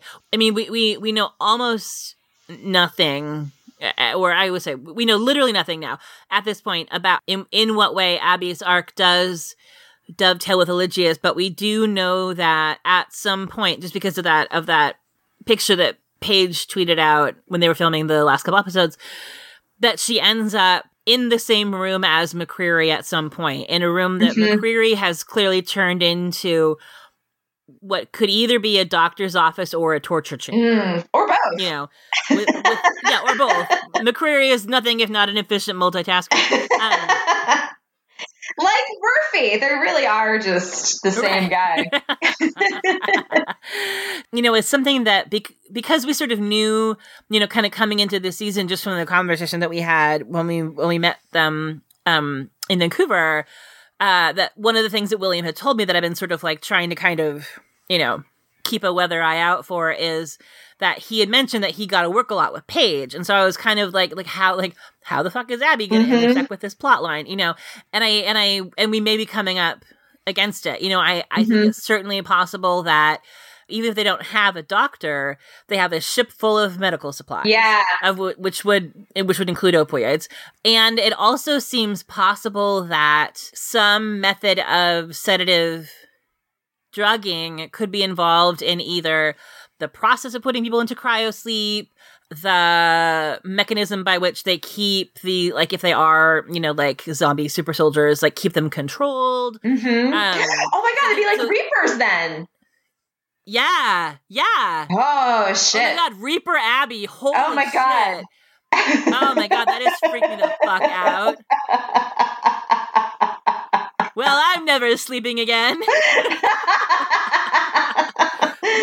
Me 20 minutes ago. Wow, there's nothing on this show that's ever been creepier than chipped Abby. And then Jason's like, hold my beer. Hold my strap on.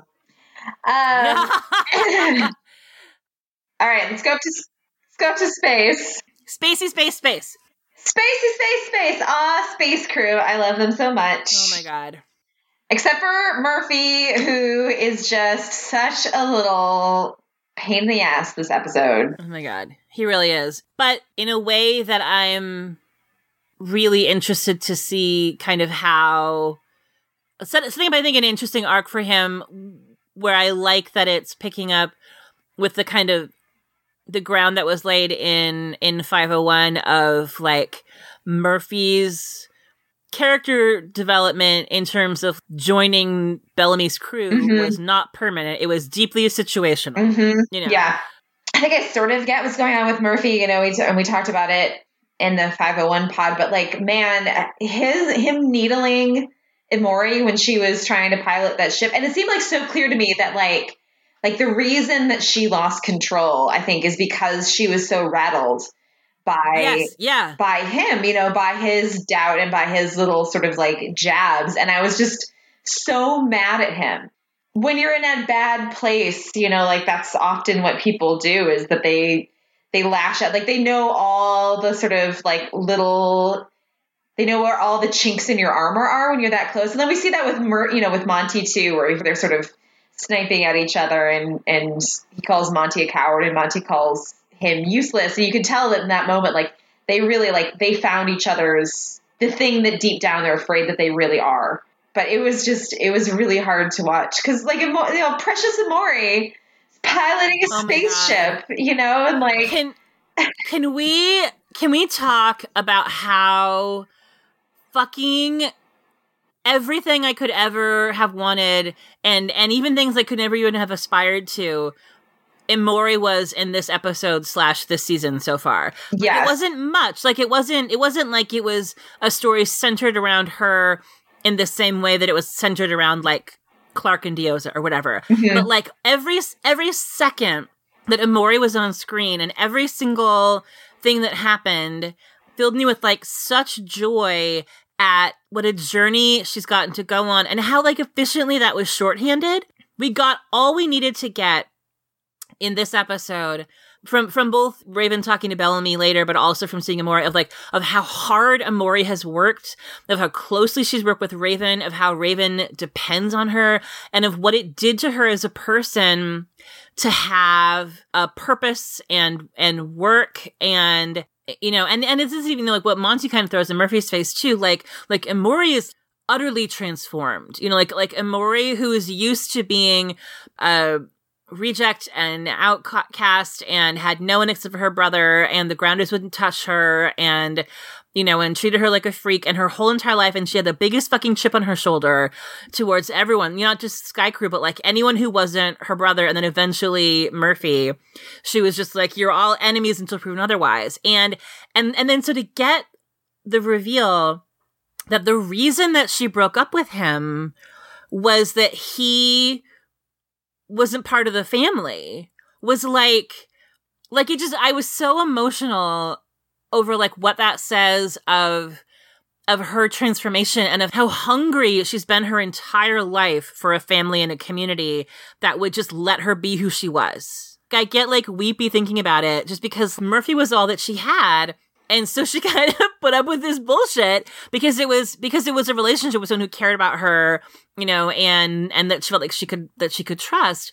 But like this version of Emori, whose strongest relationship in the group is with Raven, is an entirely different person. You know, I love the little look into how fraught the last 6 years must have been for her dealing with Murphy's mopey ass and how exhausted she must finally have been. Like I think I was telling this to Brittany, I felt like I was out at wine night with a girlfriend talking about her boyfriend and being like break up with him. You are too good for him. Yeah. He is holding you back. And then this part is sort of like, girl, you did the right thing breaking up with him. Yes, like you absolutely just block his number. Like you shouldn't even be seeing those texts anymore. He just throws you off your game. You know you're awesome. Girl, like, give me your phone. I'll delete his number. Like I will. Yeah, like I felt, and then she does it, and you're just like, and then she lands the rocket. Yeah. And you're just like, and that little smile, she says, like, we didn't die, and Bellamy says, you didn't die, and they look at each other, and they smile, like those smiles. Oh my God, I was so... I fully teared up at that little Bellamy and me Maury too. Because also, like, speaking of shorthand, I mean, there was like the little tiny moment in the first one where he, kind of comes over and puts his hand on her shoulder and tells her to take a break and come eat dinner. And then the way he kind of jumps in to defend her from Murphy in this episode. Mm-hmm.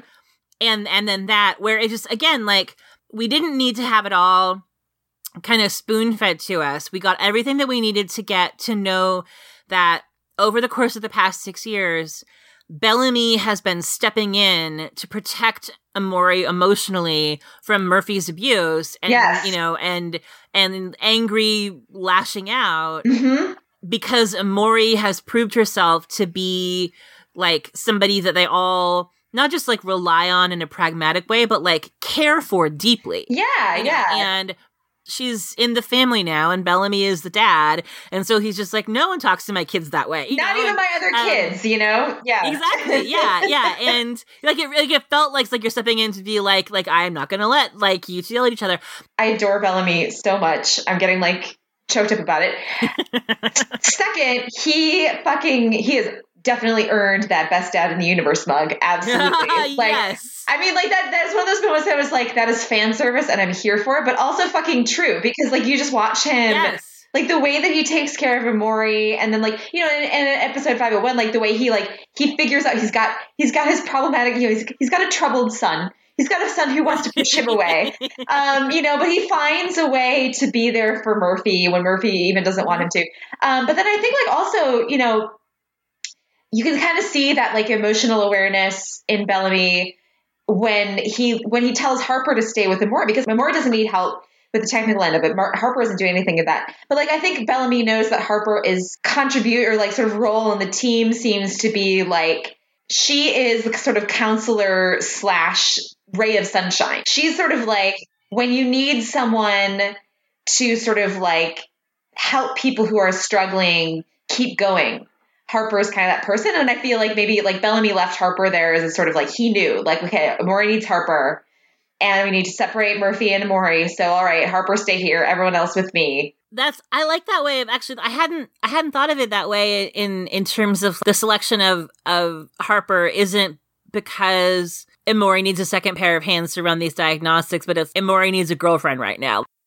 So I when I said earlier, like I have two sort of nitpicks with the season so far, and they're minor, and I have faith they'll both get fixed. But Harper is one of them, and part of the reason is because I feel like everyone else, almost universally, including new characters that have been in like one episode so far, I feel like we're getting foundations laid for either, oh, I see what your arc could become, or like, holy shit, how did that happen? I can't wait to fill in the blanks, but a sense of like where you're going. And what I'm waiting for with Harper is any moment that Harper has that is about Harper and not about Harper forwarding the emotional journey of another character to sort of move them into the plot place they have to be. Like Monty needs to be reassured. So he, agrees to go back down to earth with everybody else. And that doesn't mean that it isn't genuine. It's just like she's sort of being utilized in that, like it's shorthanding their relationship and it was a really sweet scene, but her motivating force was Harper is the thing that's going to get Monty to do what Monty has to do for the next part of the story to happen.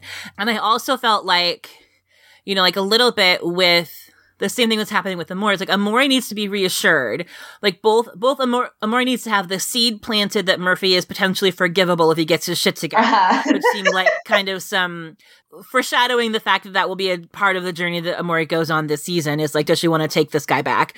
But also Amori needs to be bolstered and reassured and supported so that she can do the thing that she needs to do. And it's like in it.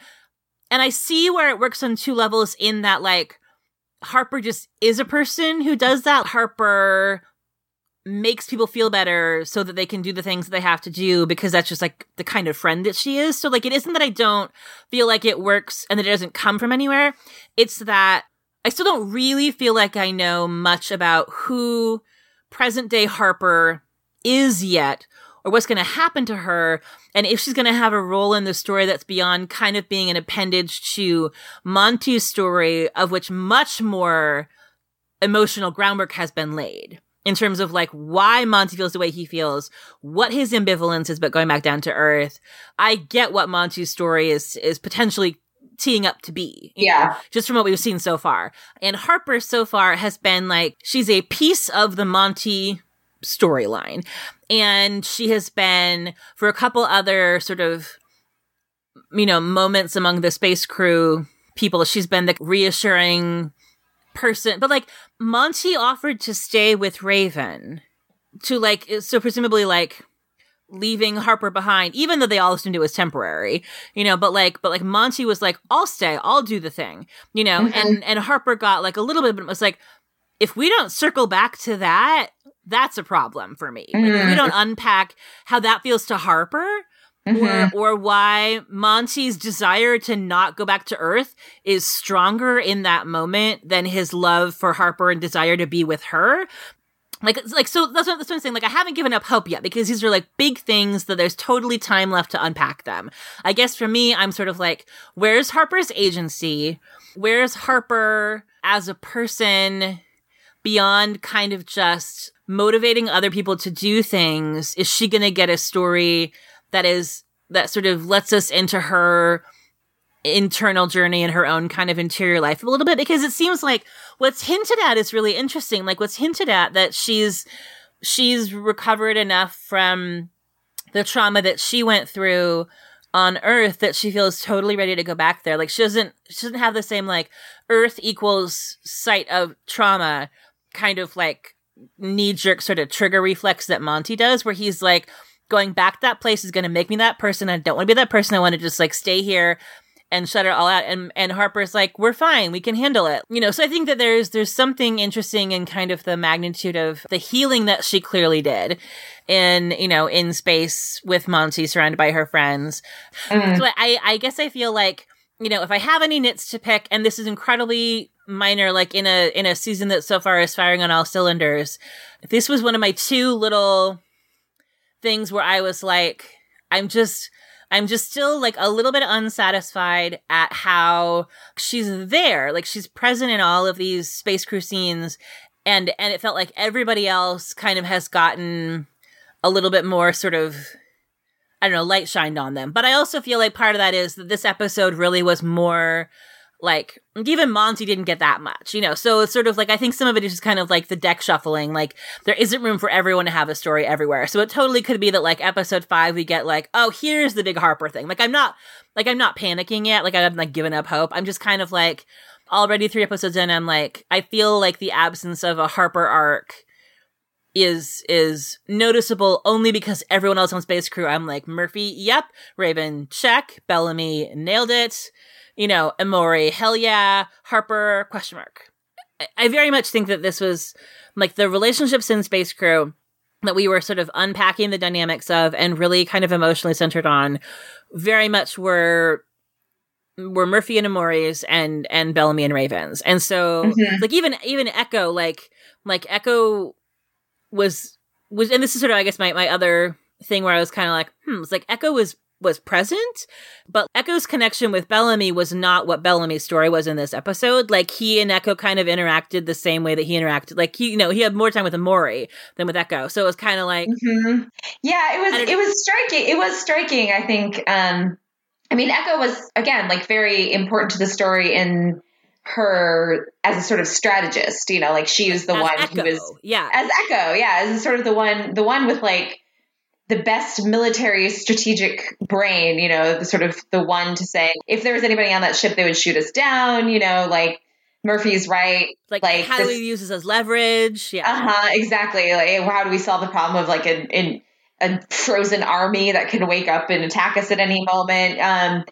But yeah, I think it was really, it was sort of, there were moments that were conspicuous in their absence.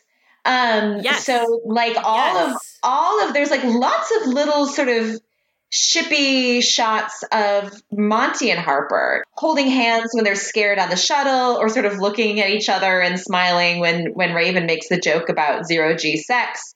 And only of them, like nothing. There was no sort of like, the camera didn't cut to Monty and Harper. Like they're two couples together, supposedly together in those moments. And the camera, and then we only saw the sort of couple reaction from Monty and Harper. So like that was kind of conspicuous as absence. And then also like the scene where Kodiak wakes up and attacks them, so Bellamy and Raven and Echo all fight him, we get that sort of epic battle. That would be like a logical, moment to have two people who are supposedly sort of together and, like in a romantic relationship, kind of like turn to each other, like, like have it be a thing where, oh my God, I almost thought I died. And there was like nothing, like there's another moment, sort of, I was half expecting a moment there and there was no moment. Yeah, it didn't really feel like either of them measurably treated each other differently or less urgently than they treated Raven. It felt like it was a kick-ass three-way battle scene, team up. Like it was an awesome scene. And I loved, I loved the urgency of it. I loved getting to see Raven fight and, and that they all played a role in like bringing this guy down. Like it was great, but it made me, what I felt like, if you lifted out the scene in 501 with a kiss, would we know from anything else that's happened that they're in a romantic relationship with each other? And I think the answer is absolutely no. Yeah. So to me, I sort of feel like if it was me, I feel like the choice that I would make in this part of the story is either you need much more Becco or no Becco. Mm-hmm. Yeah. Either it's a part of the story, either it's like a central part of their story, like both of them, Bellamy and Echo, or it's not. And right now it really seems like not. And I'm sure that it will come back at some point. Right. But it's weird right now that like you said, if you took out the scene with the kiss at the end of 501, everything makes perfect sense. And in fact, more sense without that scene right now than with it, which is just kind of like, huh. Yeah. And again, the reason, so this is my other, like similar with Harper, where it's like, again, like I have not yet given up hope that it will come into play in this story. Mm-hmm. Yeah. There's a lot of episodes to go. Yeah, exactly. What I worry about is we are through the entirety of the phase of the narrative in which Bellamy doesn't yet know that Clark is alive. Yeah. So what I worry about is, so from here on out, any developments that happen or any sort of references back to the relationship between Echo and Bellamy being romantic, like they're going to get triangulated by the fandom, by the viewers around Clark, as opposed to being like, what if we had sort of unpacked it more at the beginning of this episode when it still was only about Bellamy and Echo and their relationship with each other? Like now we're out of that part of it. Like now we're at the place where it's like, we're never going to get a sense of who were they when they were together on the arc. I don't think we're ever going to get that kind of, unless we get maybe like flashbacks. Like they would be helpful, but it sounded like from everything that I've heard from the actors who are in Space Crew, from what it sounds like, I don't think there really are any. I don't think there are. Yeah. So to me, what it feels like is, I think the worst case scenario here would be putting it in a season 1 Finn Redux obnoxious love triangle kind of position, or something where it's like Bellamy, Echo, Clark can't be allowed to be in the same sort of storyline together. Like when Bellamy is with Clark, he doesn't remember that Echo exists, and then when he's with Echo, he doesn't which is like the problem that happened with Bellamy and Clark and Lexa in the first half of season 3, where Clark just instead of acknowledging that Bellamy and Lexa had a relationship the way Clark and Echo have a relationship, they were trying to avoid the love triangle so hard that they just swerved backed up into a love triangle. Right, exactly, but of the most bizarre kind, that which is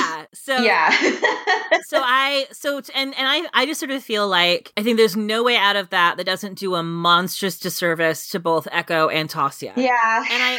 But look, what I really want out of the storyline, and this is where I sort of felt like, I guess it left me unsatisfied because I was like, am I going to just not get it at this point? It's like the idea of, how does the fact that the relationship between the two of them was romantic, like the way that it unfolded as it's been given to us textually that it unfolded, like how did that change them both? Like not change their situation in terms of how a ship interferes with another ship or whatever, but how did it change them as people? I do feel like bear fruit. Yeah, I do feel like we're gonna get that, honestly. I mean, the one thing that was heartening to me about this episode is the Becco moments were conspicuous in their absence. But Echo got a lot of good stuff with the other characters. You know, like we got a sort of little taste of her relationship, you know, with Murphy, you know, with their she kind was wonderful in this whole episode. Oh, yeah. Like, she was the best version of Echo. Yeah. Like, I love this episode. And this sort of like sniping back and forth with Murphy about like, you know, I can you know, and like I missed your dumb little jokes. Like we got a really good sense of like, okay, Echo has like real relationships with these other people, you know, like she has a role on the team, you know, she has like everyone listens to her and they know kind of like, okay, when it comes to like strategy, we turn to Echo, you know, like I feel like this episode did a good job of giving us a sense of how Echo fits into Space Crew as a whole and not just as Bellamy's girlfriend, which I think is in terms of like Echo having an arc and having like, you know, sort of being more dimensional and having other relationships. I feel good about that. And I do, I mean, like we also got Jason tweeted out behind the scenes shots of like a really, really emotional scene with Clark and Echo later in the season. Yes. Which I feel like has to have something to do with this, you know, like whether it's a kind of like, you know, actual straight up like, hey, we're both in love with Bellamy, you know, kind of like thing, or if it's just like a moment of Echo explaining. I mean, just like a sort of, that makes me feel like at least more comfortable thinking that the fact that she and Bellamy had a relationship will bear fruit in terms of it was important to Echo's emotional development, learning to sort of like love and be loved and have a relationship with someone that's reciprocal and where she's not a tool, you know. So like, I do sort of feel like, all right, I'm not super worried that Echo's going to get completely shortchanged, you know, that there won't be there isn't like a significant emotional arc for her. I do feel like maybe like there's a possibility that she will get that story in a way where she never had to have a romantic relationship with Bellamy. She just had to have like a really, like she could have the kind of friendship that he has with Raven and still get the same story. Which on the one hand, from like an in-story perspective, I'm like, that's fine. I'm totally fine with that story. That's totally fine. But on the fandom side, I'm a little bit like, so why did we as a fandom and Tazia as a person have to go through the grief of everyone losing their goddamn minds and like sending horrible hate to Tazia and to like anyone who liked Becco, like my friend Elizabeth writes Becco fic and like she like literally she's like, I can't post it because I will get attacked. And she like mentions like Becco in a fic. Like she has a note on her fic that's like, please don't tell me your feelings about Becco in the comments because I don't want to hear them, and still like her all of her comments. It happened again today. It happens every single fucking day. So like if it does wind up being a sort of thing where the relationship is important but is never like explicitly or had to be romantic or like textually romantic in a way to make that happen, I am going to be a little bit like,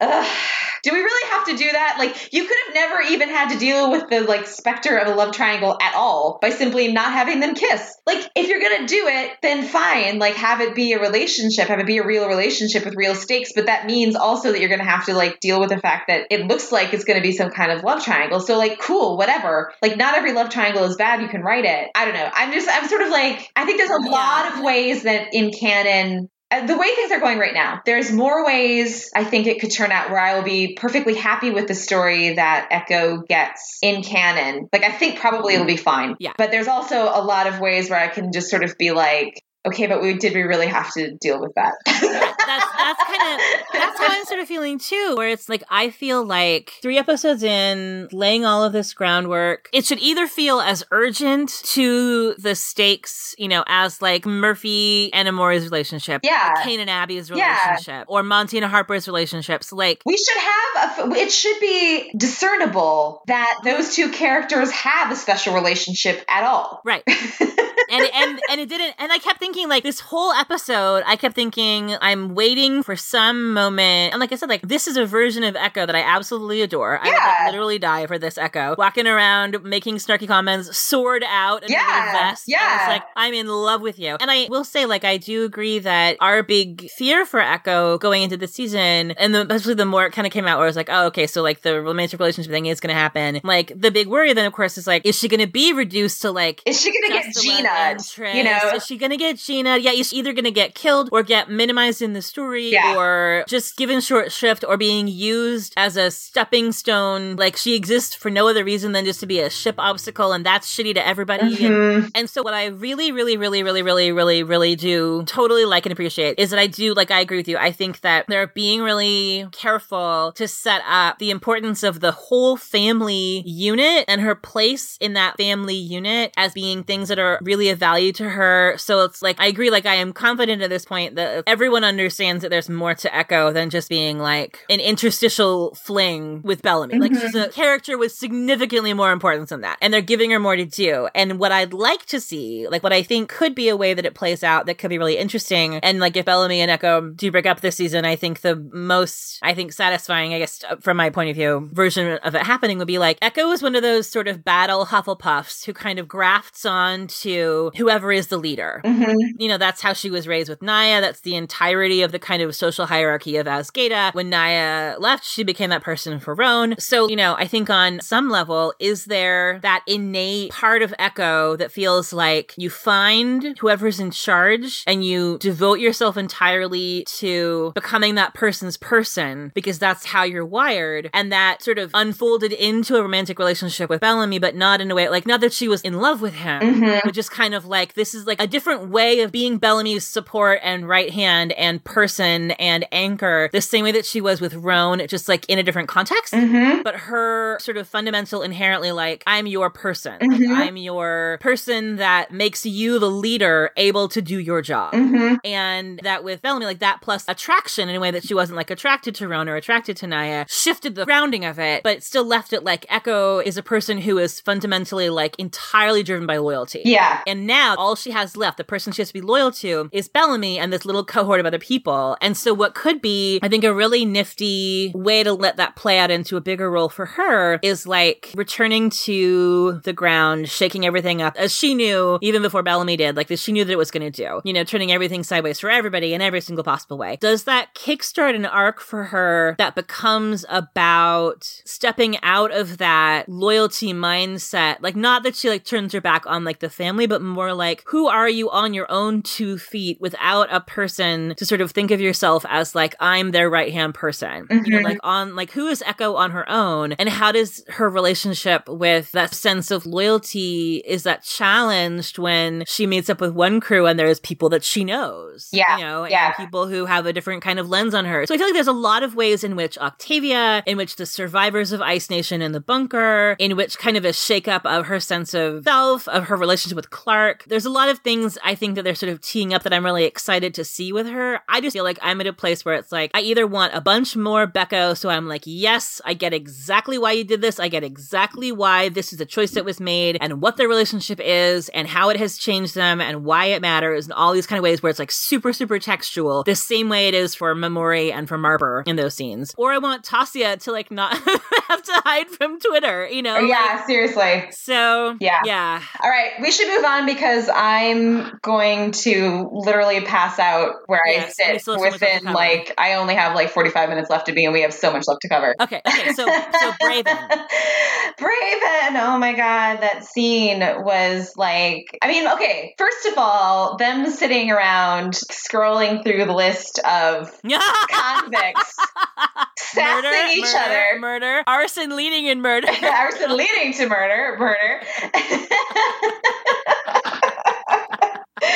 And all of Raven's little shots, like, I just love, I mean, like, I think, like, you know, Bellamy's the best dad in the universe, I think, but there's also kind of sense of, like, he's the oldest brother, you know, and, like, Raven's, like, his younger sister, like, the oldest sister, but, like, his younger sister, and just, like, those great little moments where she's, like, where he's, like, I'll stay, you know, I'll do it, I'll stay here, and I'll, you know, do whatever has to be done with the prisoners at the end, and she's, like, first of all, it would take me days to teach you, second of all, even if I did, you would screw it up, and that, like, just, like, that hilarious, like, and just, like, I just such a lovely little moment, like, again, one of those like little lines that just reveals so much about the relationship, both in terms of like, like joking around in this really difficult moment, but then also just kind of like, you can imagine up on the Ark for a while, they try to assign Bellamy any kind of technical task and he just like completely fucks it up. And after a while, Raven's just like, okay, so you were a janitor last time, right? So how about you clean and I will computer, because you cannot be trusted. Yeah.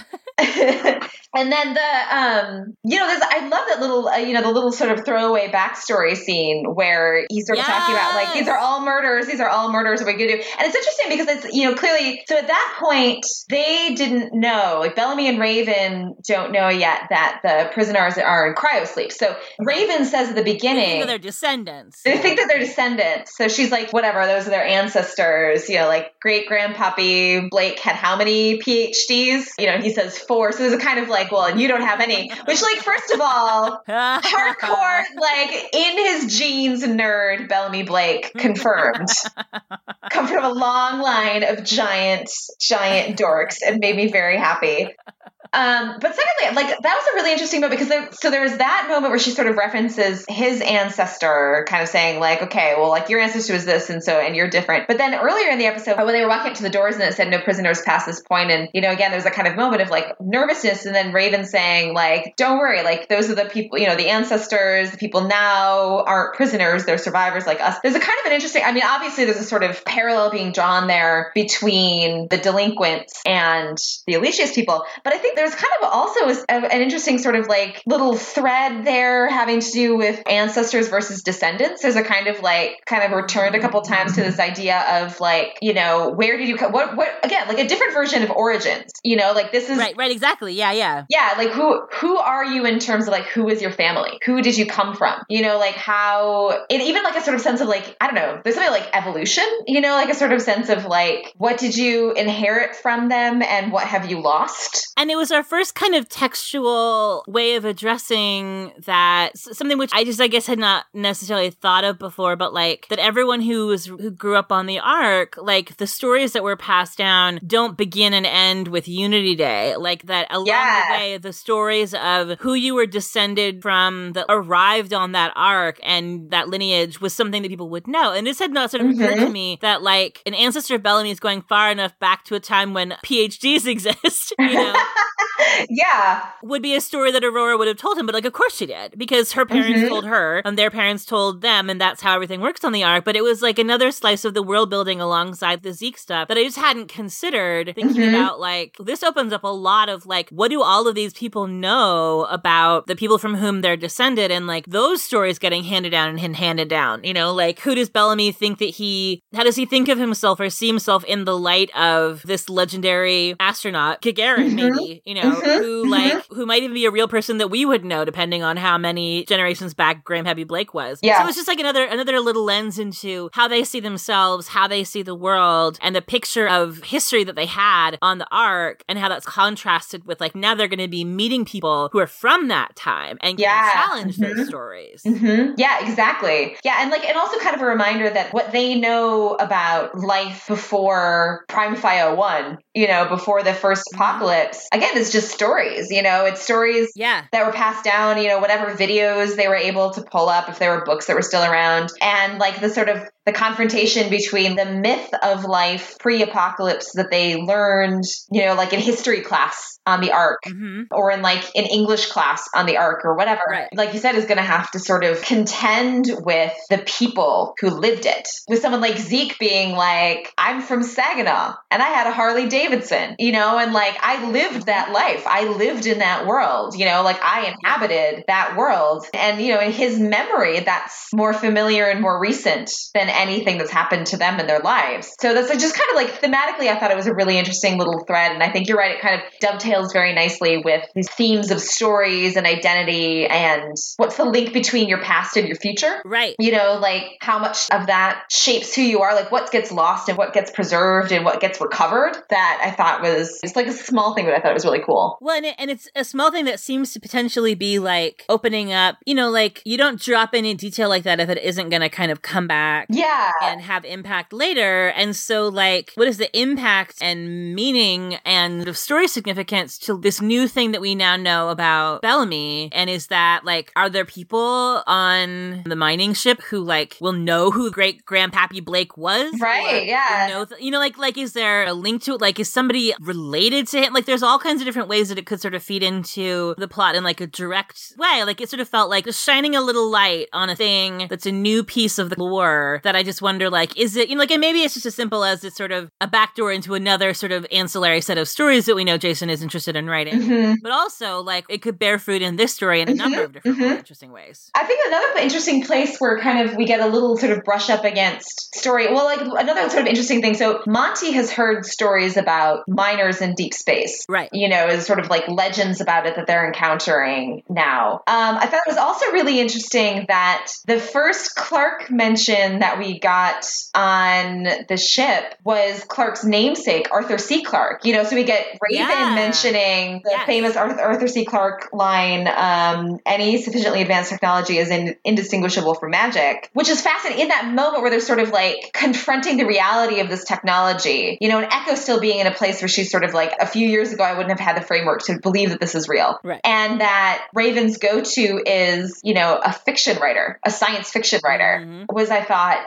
kind of an interesting way too, where sort of a nice little sort of gesture to the ways that, like, that what we imagine to be possible through story is a lot of times what inspires people to make things real, and like in a kind of literal technological way and a bunch of, in addition to a bunch of other ways. But like the way that scene built, to transition into some of my Bellark feels for a second, the way that scene sort of built from that little mention of Arthur C. Clarke to the debate about what to do with the army, and Murphy dropping the mention of Clark as this like bomb. Like, you can tell that's like a third rail. Like, bringing up Clark, like Clark only died Murphy so that said it. Exactly. Like, only Clark died so that that feels like if they were back on the ring, that would be another thing with like mentioning how many days it's been. It's like, all right, do you want to clean the toilets or do you want to, like this is verboten. Like, you don't. It was like clearly like, because it hit Bellamy so hard. It's like obviously not something that they say out loud a lot, but it was like a kind of fascinating moment of like, and Clark is a kind of figure who has also become a sort of legend, and a kind of like, Clark is almost at this point for Bellamy a story that he tells himself to decide what's right. Like, she's a sort of like what would Clark do? He has to run it through. Like, if she were here, like, tell himself a little story. If Clark were here, Clark would do this, or Clark would say this. So the way that she is sort of brought into that moment as shaping the sort of like force, I thought was really, obviously I squealed a lot. But I thought it was just kind of like the build of that was like really interestingly and kind of another piece of really deft shorthanding of what that 6-year journey has been like for him, and how he became the man he is when we meet him again, because he's been continually like, and we knew this, like, this was something that was said, but like seeing it is really lovely, like that head heart balance, that he, like, the last thing that she asked him to do before she died so he could live was to like be this person. And he was like, all right, I'm going to be this person, And even the realization that he has that she didn't die, that part of the story didn't happen, like, he still spent 6 years becoming that guy, that even after Murphy said that Bellamy is still like, Murphy, I really want to know what you think. Like, I'm not, you can self-select out of this group, but I'm not going to be the one that asks you to leave. Like, I'm not gonna be the one. Well, and also just Bellamy being like, we make decisions together. Every person in this group is still valued. That's a moment where Bellamy is saying, you are still one of us. I still value your opinion. I want to hear it, even though like it's a little bit like he's obviously not going to change his mind, necessarily. But that's that head-heart balance. That's the head tempering the heart, so it isn't just kind of like a knee-jerk, visceral emotion reflex. Yeah. And it's the heart tempering the head, where it's like, logically, we don't really need to care what Murphy thinks because Murphy doesn't care about any of us. But still, like, it's like that sort of perfect sweet spot in the middle of both of those things, like the best of both of them, because it's sort of moderated. Yeah. That he can sort of say, like, it's important that even if the decision is made, that Murphy feels like he still belongs. And I'm going to keep reaching out to him over and over and over again, as often as I need to make sure that he feels like he belongs. Yeah, exactly. And also just like the sort of hilarious irony of Bellamy once again being forced with having to decide whether to kill 300 people. There is this hilarious. Exactly 300 million. There's this hilarious Tumblr post I saw yesterday that was something, it was like Charmaine or Dioza, do you think you can really understand how it feels to like have 300 lives in your hand or something like that? And Bellamy's like, I don't think you understand how often in my life I've been in the moral quandary of killing approximately 300 people. Like, I thought of that too. I was like, that was the one part where I was sort of like I did laugh a little bit where I was like, oh, 300 you say. Oh. Interesting. Well, Bellamy. May I lay this on a little thicker? Yeah, exactly. Just so you're clear. But I mean, it's a good shorthand to kind of show, like, that does show us how different Bellamy is now, too. That he's sort of like, all right, let's stop and think about this. Like, strategically, okay, they are a threat, but these are 300 lives. Well, you have to think about the fact that we would be killing 300 people. What does that mean? What is the level of threat that is sort of necessary for us to feel like it's okay to do this? And, you think about, like, the Bellamy of this scene versus the Bellamy of season 3, where, like, it was kind of like a similarly theoretical threat that the Grounder army posed. And, Pike sort of appealed to that fear, and he was willing to see, like, in that situation, Bellamy basically calculated, like, even the potential that those 300 people could be a threat to my people means that, like, the best move is to just kill them. Just kill them before they can do anything. Versus now when he's like, when it's even worse, and it's like, there are 283 of them and literally 7 of us. Like, and they're asleep, like, this is as simple as pie. And he's still just like, those are 300 lives. We have to stop and think about this. Like, is there a way that we can solve this problem that doesn't involve killing them? And I think, it's like a lovely example of like how far Bellamy has come and how sort of holistic and integrated a leader he's become. And then also just a sort of like, it was a great little scene for sort of like Space Crew as like a fantastic team, like everyone. Yeah, well, like Murphy and Echo being, like having a little moment of like Murphy's little nod, like he agrees with Echo. Mm-hmm. Like the two sort of like Echo is the like military strategist, Murphy is the sort of like, here's what we got to do to survive. Raven being able to identify like the technical possibilities that were open to them. And then, Bellamy basically like, and the kind of like the thing that Bellamy's always been best at, whereas it's sort of like he can like synthesize all of these potential things and say like, okay, if we do X, like, why don't we do X? Like this plus this plus this plus this equals, if we do this, and then we have leverage, so he's sort of able to kind of like find that solution out of all of this. But like every single person's input was, necessary to reach that final decision. So it's just sort of like, it was like a cool moment of sort of like, it was like an Avengers moment for Space Crew, sort of like supergroup, like everyone's kind of like, with our powers combined, we are Captain Daddy. Yeah, we're Captain Daddy. Oh, you're a beautiful human. And well, that's one of the things that I liked about, I mean, like you mentioned it, when we talked at the very beginning, like just the sort of insane action movie tension of that entire sequence of everything that happened on that ship. It really allowed everybody on Space Crew to sort of be shown in their best light. Mm-hmm. Like their most, or I guess not in Murphy's case, maybe not best, but like most essential, like Murphy at his Murphiest, Echo at her echoiest, Emori at her Emoriest, like these sort of like core selves that they've become and how they all play into and how sort of developed as a group, each kind of like filling different needs and roles. And it really, so I'm so intrigued at how that dynamic is going to kind of carry out on the ground. Like they've built like the hard work that goes into building a partnership of trust, especially when you have people like Murphy and Emori and Echo who are not, I mean, even Bellamy with some of them, like, who are not hardwired to be open-hearted and trusting the way somebody like Harper is, for example. Yeah, exactly. So the hard labor that went into building a relationship where everyone, like the second Murphy sasses Emori, everyone is like, don't you talk about my daughter that way, and like throws themselves around the bullets for her, like that, like work went into building that dynamic. And so I'm just so excited to see like when you put that battle unit, that squad, that family into this kind of emerging, chaotic situation that's happening, how do they all kind of use that dynamic to sort of like, how does that play into the bigger story? But the other thing is, I think just sort of structurally, I think in terms of what you mentioned before about the kind of the really lovely build towards that final Clark Bellamy reunion, And also, as a magnificent tension builder, was like one of my favorite little running details of the whole episode was the radio fake outs. Like the near misses. This episode was a masterclass in dramatic irony. Because the whole thing, all the tension ran on Bellamy and the space crew think that they're talking about Octavia. And they're really talking about Clark. Mm-hmm. And so and the audience knows that they're wrong. So like you said, every single moment they're anywhere, anyone is near a radio. You're like, is this when they find out? Is this when they find out? Is this when they find out? Yes, exactly. Yeah. And from both sides too, like the possibility of Raven and Bellamy and all of them overhearing. You know, like I kept thinking, like, is Clark going to speak and they're going to hear it? Is McCreary going to be on the radio and give a description of the girl that they're chasing and says that she has blonde hair?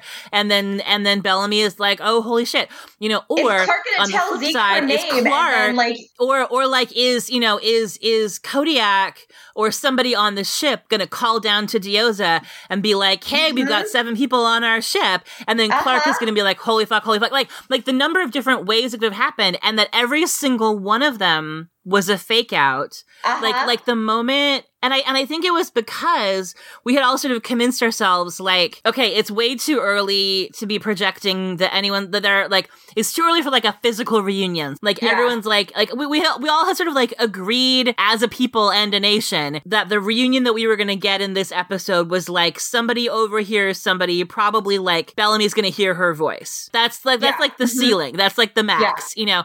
And so we were all waiting for that and listening for that and sitting on the edge of our seat with that sort of build of tension. Like, who's going to be in the room when we find out that Clark's alive because they hear her voice over the radio? And they kept skirting right up to that line. Like, the more McCreary talked about, like she and like describing who they were, like, you know, you were like, okay, so he's going to say, you know, she's 5 foot whatever with blonde hair, you know, and then they're going to be like, oh my God, it's Clark. You know, like the almost, and then it didn't happen until it really happened. I was like, God, like just structurally, it was so, like, it just kept you like hanging on the edge of your fucking seat, waiting for the thing that we have known for 6 years in Showtime, you know, to that this life-changing piece of information to be made known to these people whose entire life, all of them, has been shaped around this staggeringly profound loss that it turns out, again, is another story that isn't real. Yep. And it's a story, like the story that has been the story that like, that shaped Bellamy, that like shaped every, like, life on the ring is sort of entirely predicated around this idea that Clark died for us. Clark died for their sins. Clark is their origin story. And she's fucking alive. And it's just like... So I thought like that build towards that. Yeah. I never in a million years, and I will, we don't have to like go into this a lot because we're recording a special all Balark all the time screaming podcast tomorrow, which I guess it's going to go up before the regular one. So it's like happening tomorrow for me, but like by the time that you, the audience, hear it, it will have already happened for you. So this is one of those fun time things. So we don't have to go into a lot, but I never in my wildest fucking dreams could have imagined that the way that Bellamy would find out that Clark was alive is Maddie like leaping out of the darkness with a spear and a gun, killing 3 guys, and then walking, like looking at me being like, and then recognizing Bellamy, like instantly recognizing Bellamy, and then saying, Clark knew you would come, and then grabbing him by the hand and dragging him away to say, like, I never would have imagined, because I literally, if I had begun to imagine it, I would have been like, oh, whatever, Aaron, like that, like, come on, like, stop pretending that fanfic is going to be actually the show. Right. It would be ridiculous. It will never be that extra. But no, exactly. Like, and there it was. Like, this was like last week with like, no one's going to really handcuff Kane and Abby together because their problems. Haha, just kidding. And then this week it's like, okay, but we're not really going to get the like, Maddie has already decided Bellamy is her dad. That's a great fanfic, but like, it's not going to. And then there it was. And what I loved, like the symmetry of Maddie saves Bellamy and all of Clark's friends in a situation where they have no other way out, so that then Bellamy and Maddie can come save Clark. in a situation where she has literally no other way out. Like there's no rescue coming, and then except Maddie, and Maddie, who is doing the thing that Clark told her not to do. Like she's not staying hidden and keeping herself safe. She's, being a Clark's tiny, adorable battle child. But like, I loved what an efficient shorthand, because like we haven't heard Clark talk to Maddie about Bellamy. We've really only heard them, we only discussed Octavia. Yes. But like we know, because she has a book full of drawings, like we know that there's obviously like everyone is in there. We know that there's a drawing of Bellamy. But the sort of like, I mean, on the sort of like on the shippy level where you sort of wonder like, what are the things that Maddie knows? What are the things that Maddie has extrapolated? What are the things that Clark has revealed in the way that she talks about Bellamy that Clark maybe doesn't even realize that she's revealed in the way she talks about Bellamy? Yeah. I mean, like, I think it's like, obvious, like what does Maddie know about who this person is? But it's obviously like, we're already a family. We'll figure out logistics on the way. Just like, give me your hand. Let's go. Come on, Dad. This kid who she just grabs and I'm so emotional. Well, and you think about. Oh my God. Well, and you think about like the first time she met Clark, Clark, the first new person that she'd met since her people died, right? Like the first new person that shows up. And you think about that Maddie who was setting fucking bear traps because she was just like, all she knew was death and trauma and fear. And she didn't trust people. And like, yes, part of it is like, she's older now, but also like the Maddie that she became with this like love and closeness and care that she received from Clark, and this deep sense that like all the people that Clark loves, like Maddie already loves them, like, and loves them as though they're real, like loves them in an immediate and concrete way. And so like the fact that, her first meeting with Clark is like trying to kill Clark. And then her first meeting with all the people that Clark loves and misses and who left her behind, like that Maddie's like talk about like Maddie feels a sense of guilt. Like Maddie feels sort of this indirect kind of like almost like a survivor's remorse kind of thing about like, I'm sorry I left you behind. Like we're sort of implied like, does Maddie sometimes worry that Clark would rather be with them than with her? Would that foster a sense of resentment? And it didn't. Like at all.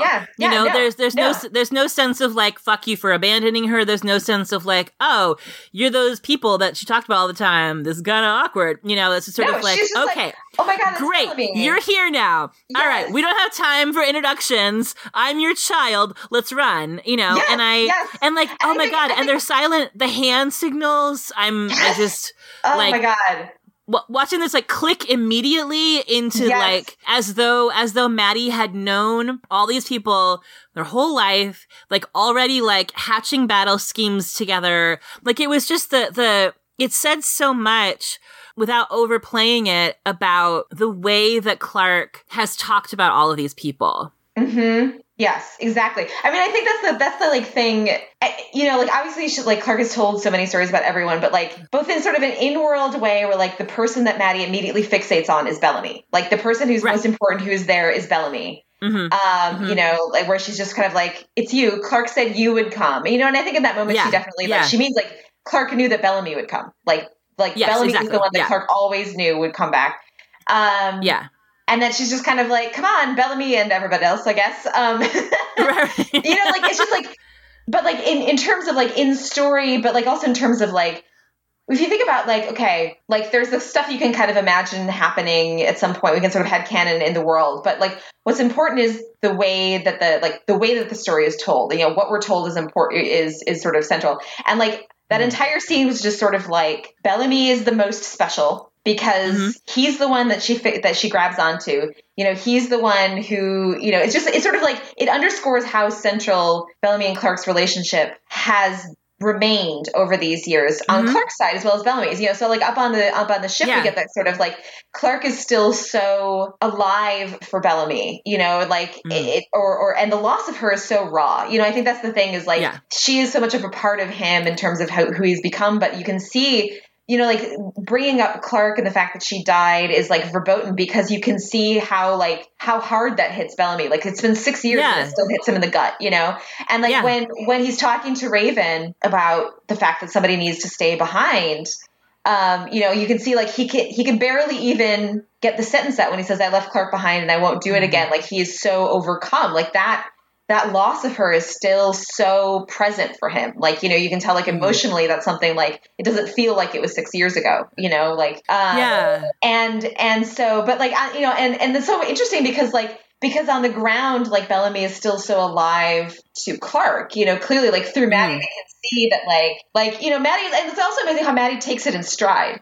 She's like, Bellamy, oh, hey, there you are. Here's this thing that I've taken for a given was definitely going to happen someday. It happens now. How handy. Okay, anyway, let's go. Yeah, like she saw the rocket or or heard it or whatever, and she just knew, like, Clark was right. Clark said that he would come, and here he is, right on schedule. That's extremely convenient. Got to go find my friends. Yeah, exactly. Yeah, like, I loved it. Check. Yeah. Okay. Yeah. And I think, like, also, like you pointed out, sort of like the immediate level of trust where, like, she feels like she knows him and is sort of already, like, trusts him and has faith in him and, sort of like, and just like grabbing his hand. And then also, like, in the Rover, that moment when there's the great sort of parallel Maddie no moment. When she, like, Maddie wants to get out and, like, save Clark, understandably, and Bellamy stops her and says, I won't let anything happen to her. And, like, and Maddie, like, she believes him and she trusts him, which is, like, huge considering, like, that's a huge thing to trust him with, having met him, like, 5 minutes ago. Clark is the entirety of her life. Like, Clark is all that she has. And, and we've already seen that, like, she's a fearless little kid. Like, she's willing to fight for Clark the way Clark is willing to fight for her. Like, she's run into danger to save Clark before.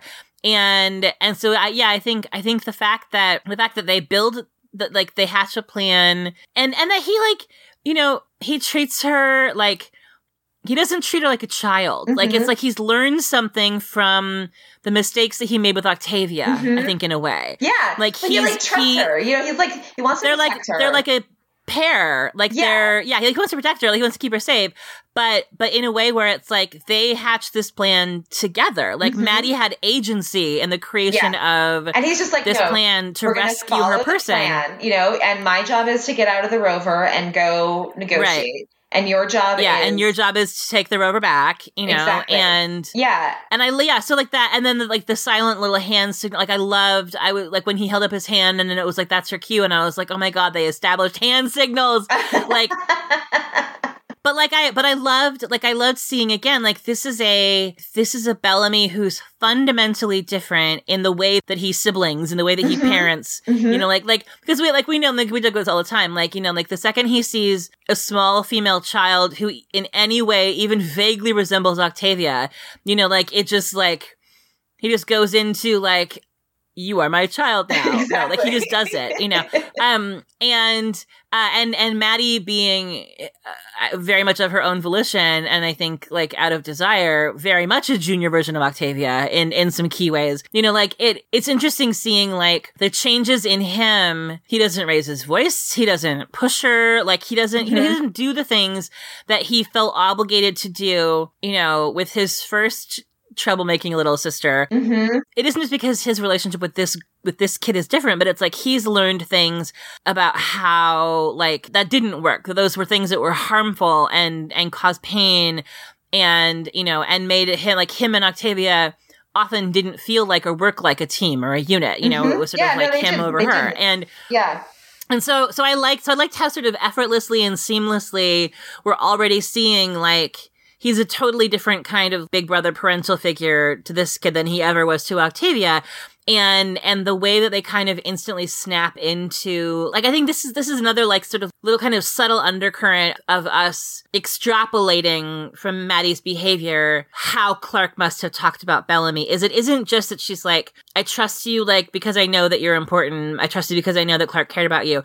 She also has, like, unquestioningly accepts, like, Bellamy is the leader. Like, Bellamy is the person who, like, when he makes a plan and he carries out that plan and he's in charge, like, it works and we trust him, and so the fact that Maddie will let herself be led without kind of pushing back made me feel a lot of things, but Like, it's already setting up a dynamic that I think has the potential to be so interesting. And it did sort of feel like he's the only one of those people, close as Clark was with Raven and as like competent and amazing as Raven is, and as I'm sure legendary and incredible the stories were that Clark told Maddie about Raven, like Bellamy's the only person where Maddie would have said yes and stayed in the car, I think. Yes, I think so. And for the record, Bellamy is the dramaticest hoe ever to exist in the history of time. Oh my God. The light, the like walking,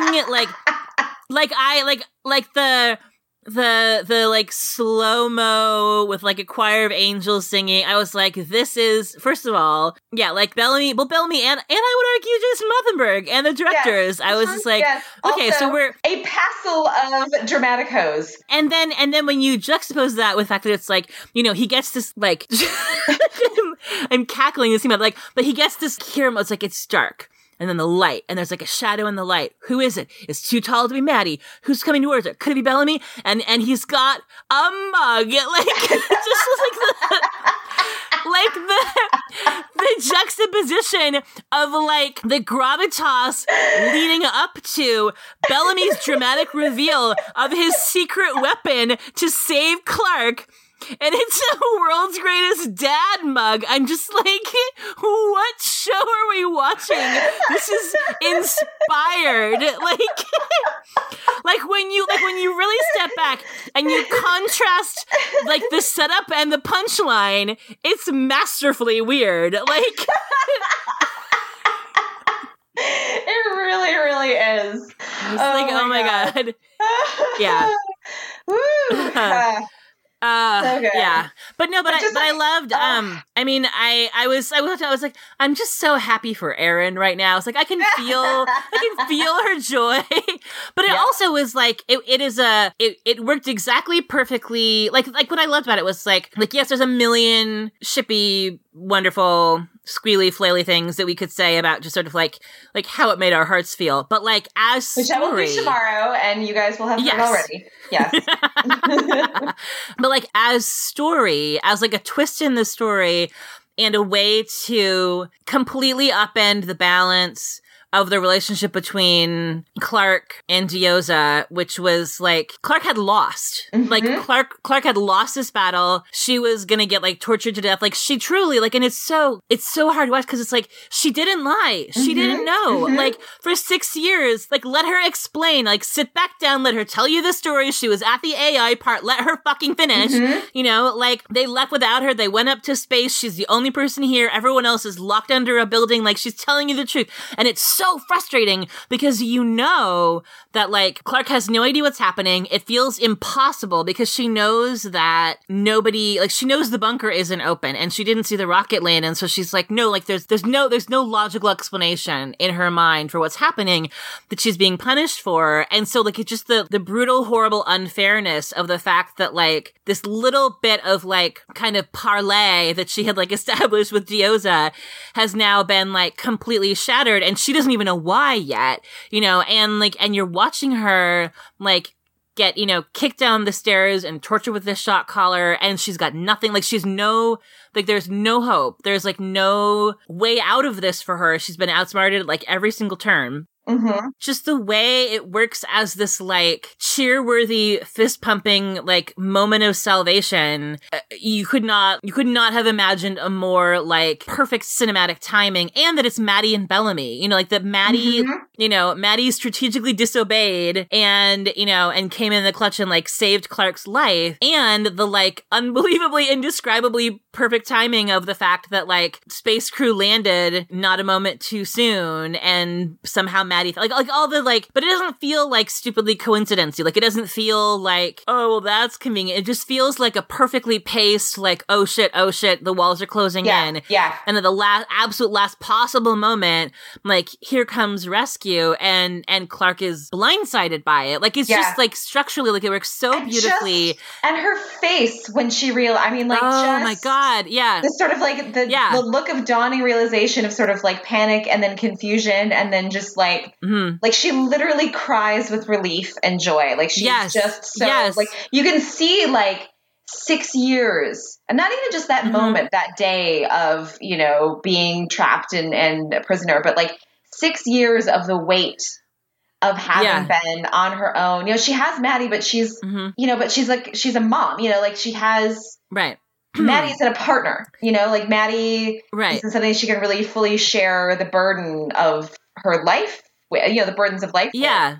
And so like the sort of like sheer, just sort of like crying with relief that he's alive and he's there and that she's not alone anymore, that he's come to, you know, there's just a kind of sense of like, he is like, thank God, you know, like here he is. I don't have to do this alone. You know, like she's gonna make it through this moment. Like he's rescued Maddie, you know, like I feel like the realization that like, like she knows that watching the rover pull away and knowing that Maddie is like, okay. I'm like imagining sort of like what Clark must be feeling in that moment, that like Maddie, you know, Bellamy and Maddie found each other and Bellamy is protecting Maddie and Maddie is okay because Bellamy is like, just like the sort of Bellamy just traded his life for Maddie's to make sure that she was okay and he took her place. Exactly. Basically. Like basically. Yeah. You know, so, you know, and like, it's so astounding for just like, again, for like, they have not spoken to each other in 6 years, you know, then that's 6 times as long as they knew each other before. Right.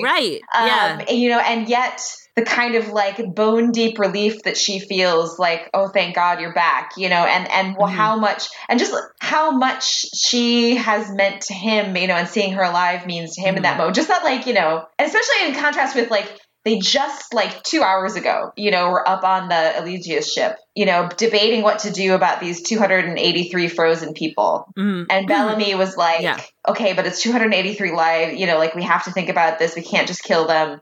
And then it gets to the ground and Diaz is like 283 lives for one.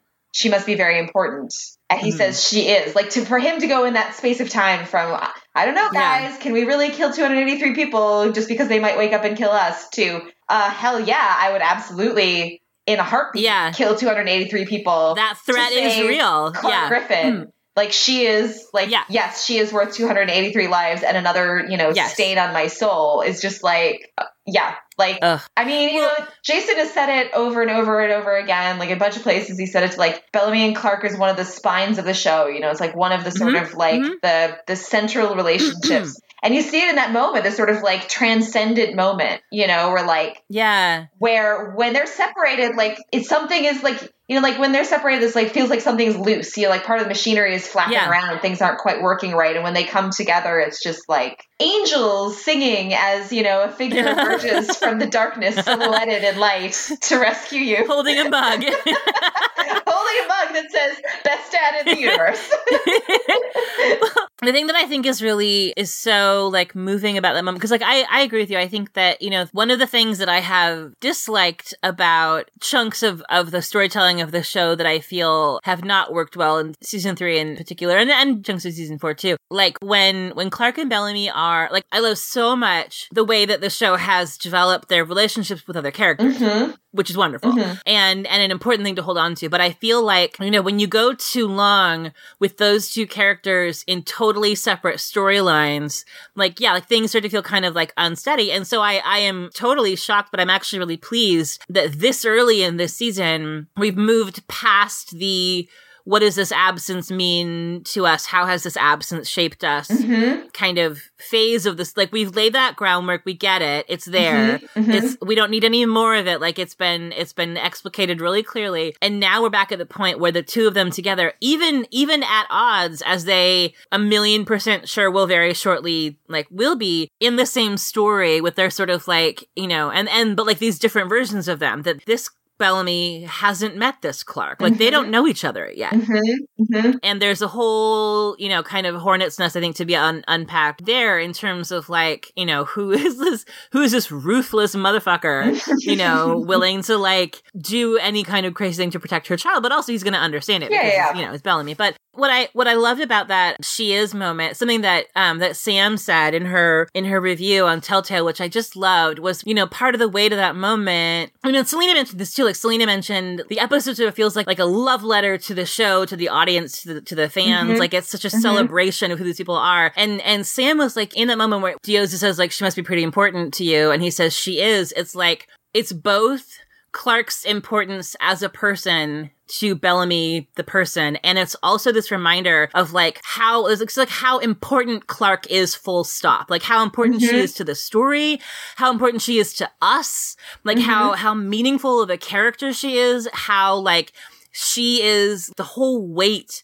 of the entire narrative of the story is Clark and her journey and her relationships and just her significance as a character to us, as a bisexual action heroine in the sci-fi canon, but also as the person that she is to all these people. And like Bellamy's kind of like speaking for, like both very, very deeply speaking for himself, like her personal importance to him. And also in a kind of sort of metatextual way, feels like a moment from the writers to us, the audience, of Clark is the center of this whole story, you know, and everything that happens orbits around her and the journey that she's gone on. So just like, it just made me like emotional in so many different ways. Clark Griffin is so important. Like she's important to these people who exist in the story with her. And she's so important to us and to the shape of the narrative as a whole. And it was just this beautiful moment to land on when it's like, she's so vulnerable. Like she needed to be saved. Like she needed Bellamy and Maddie to come like roaring up in the Rover with their magical mug of vengeance, and save her. But it's like her significance is just like so monumental. And so I just love that. I thought that was you feel so much for all of those people. But also then it kind of leaves us with this question mark of like, now the relationship with Eligius has been completely flipped around, and like, what does Dioza do next now that she knows? Like, in Bellamy exercising his leverage over Dioza, he has also kind of inadvertently given her more leverage over both of them by sort of revealing to her like just how important these two feel each other are. Oh yeah, for sure. I mean, like definitely that was kind of like a strategically perhaps not a bad move, but just like both in terms of like her saying, she must be really important, and him saying she is, but also just the fact that like when he finally let himself look at Clark, he started walking towards her like he couldn't help himself, he's just sort of like moving towards her, and Dioza had to say that's close enough. Like he's giving himself away in all these different ways. Like Dioza now knows, Dioza's with like Rowan and Jaha, R.I.P., as characters who are like, so y'all are in love with each other. Good to know. Like she knows, and as we discussed, so many eons ago at the beginning of this podcast, Dioza is a character who's sort of like evil superpower is that she is a master at reading people, identifying their sort of emotional levers. Yes.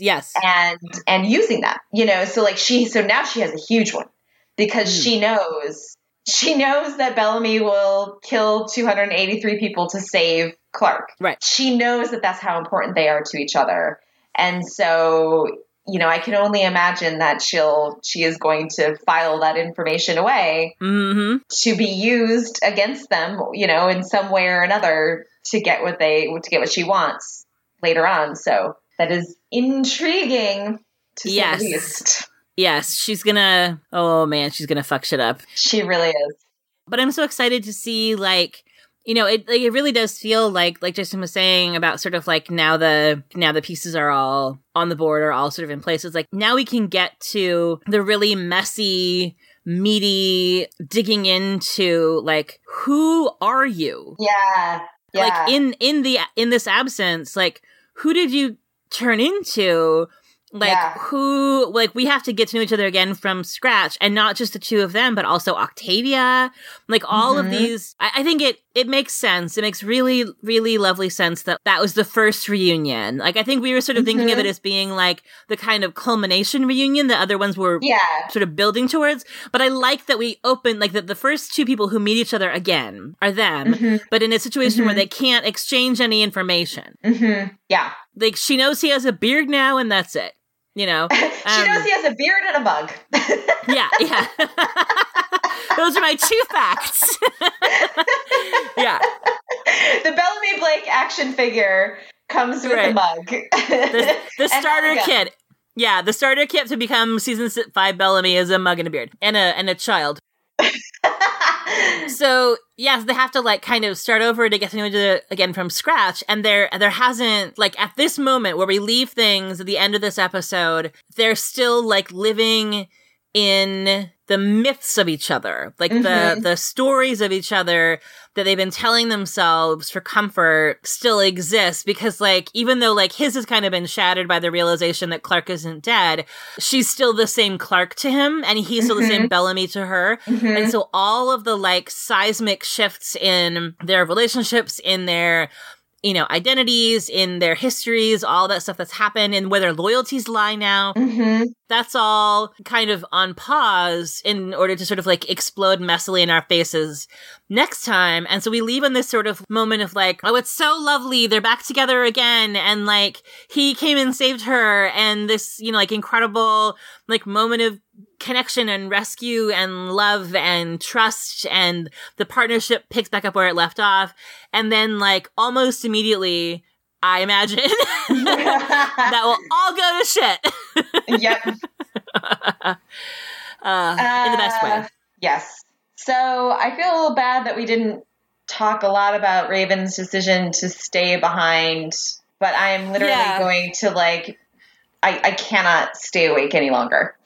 So we can talk. Well, we'll get more of them, I think, next week, probably. Like, I think we might get more of them, or if we don't, we'll just sort of stick a pin in it for when we back. Yeah, I mean, I'm sure we'll get more Raven and Murphy next week. Yeah. Even if we don't, we can circle back to it, because I do want to talk about that moment.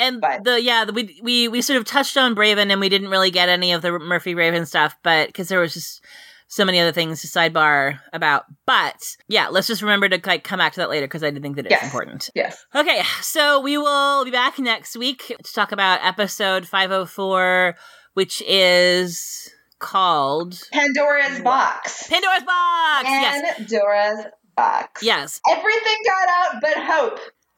Yes, yeah. So that's the thing. So if you have not read the story of Pandora's Box in a really long time, red flag for yourself. If the bunker door gets opened in the next episode, which I assume is what that name means, whoever and whatever is the last thing out of the bunker, I feel is narratively significant in some kind of a way. So that's what I am going to be watching out for, because hope was the last thing out. All right. Go to bed. Right. I love you. Right. Good night. Bye, everybody. Bye.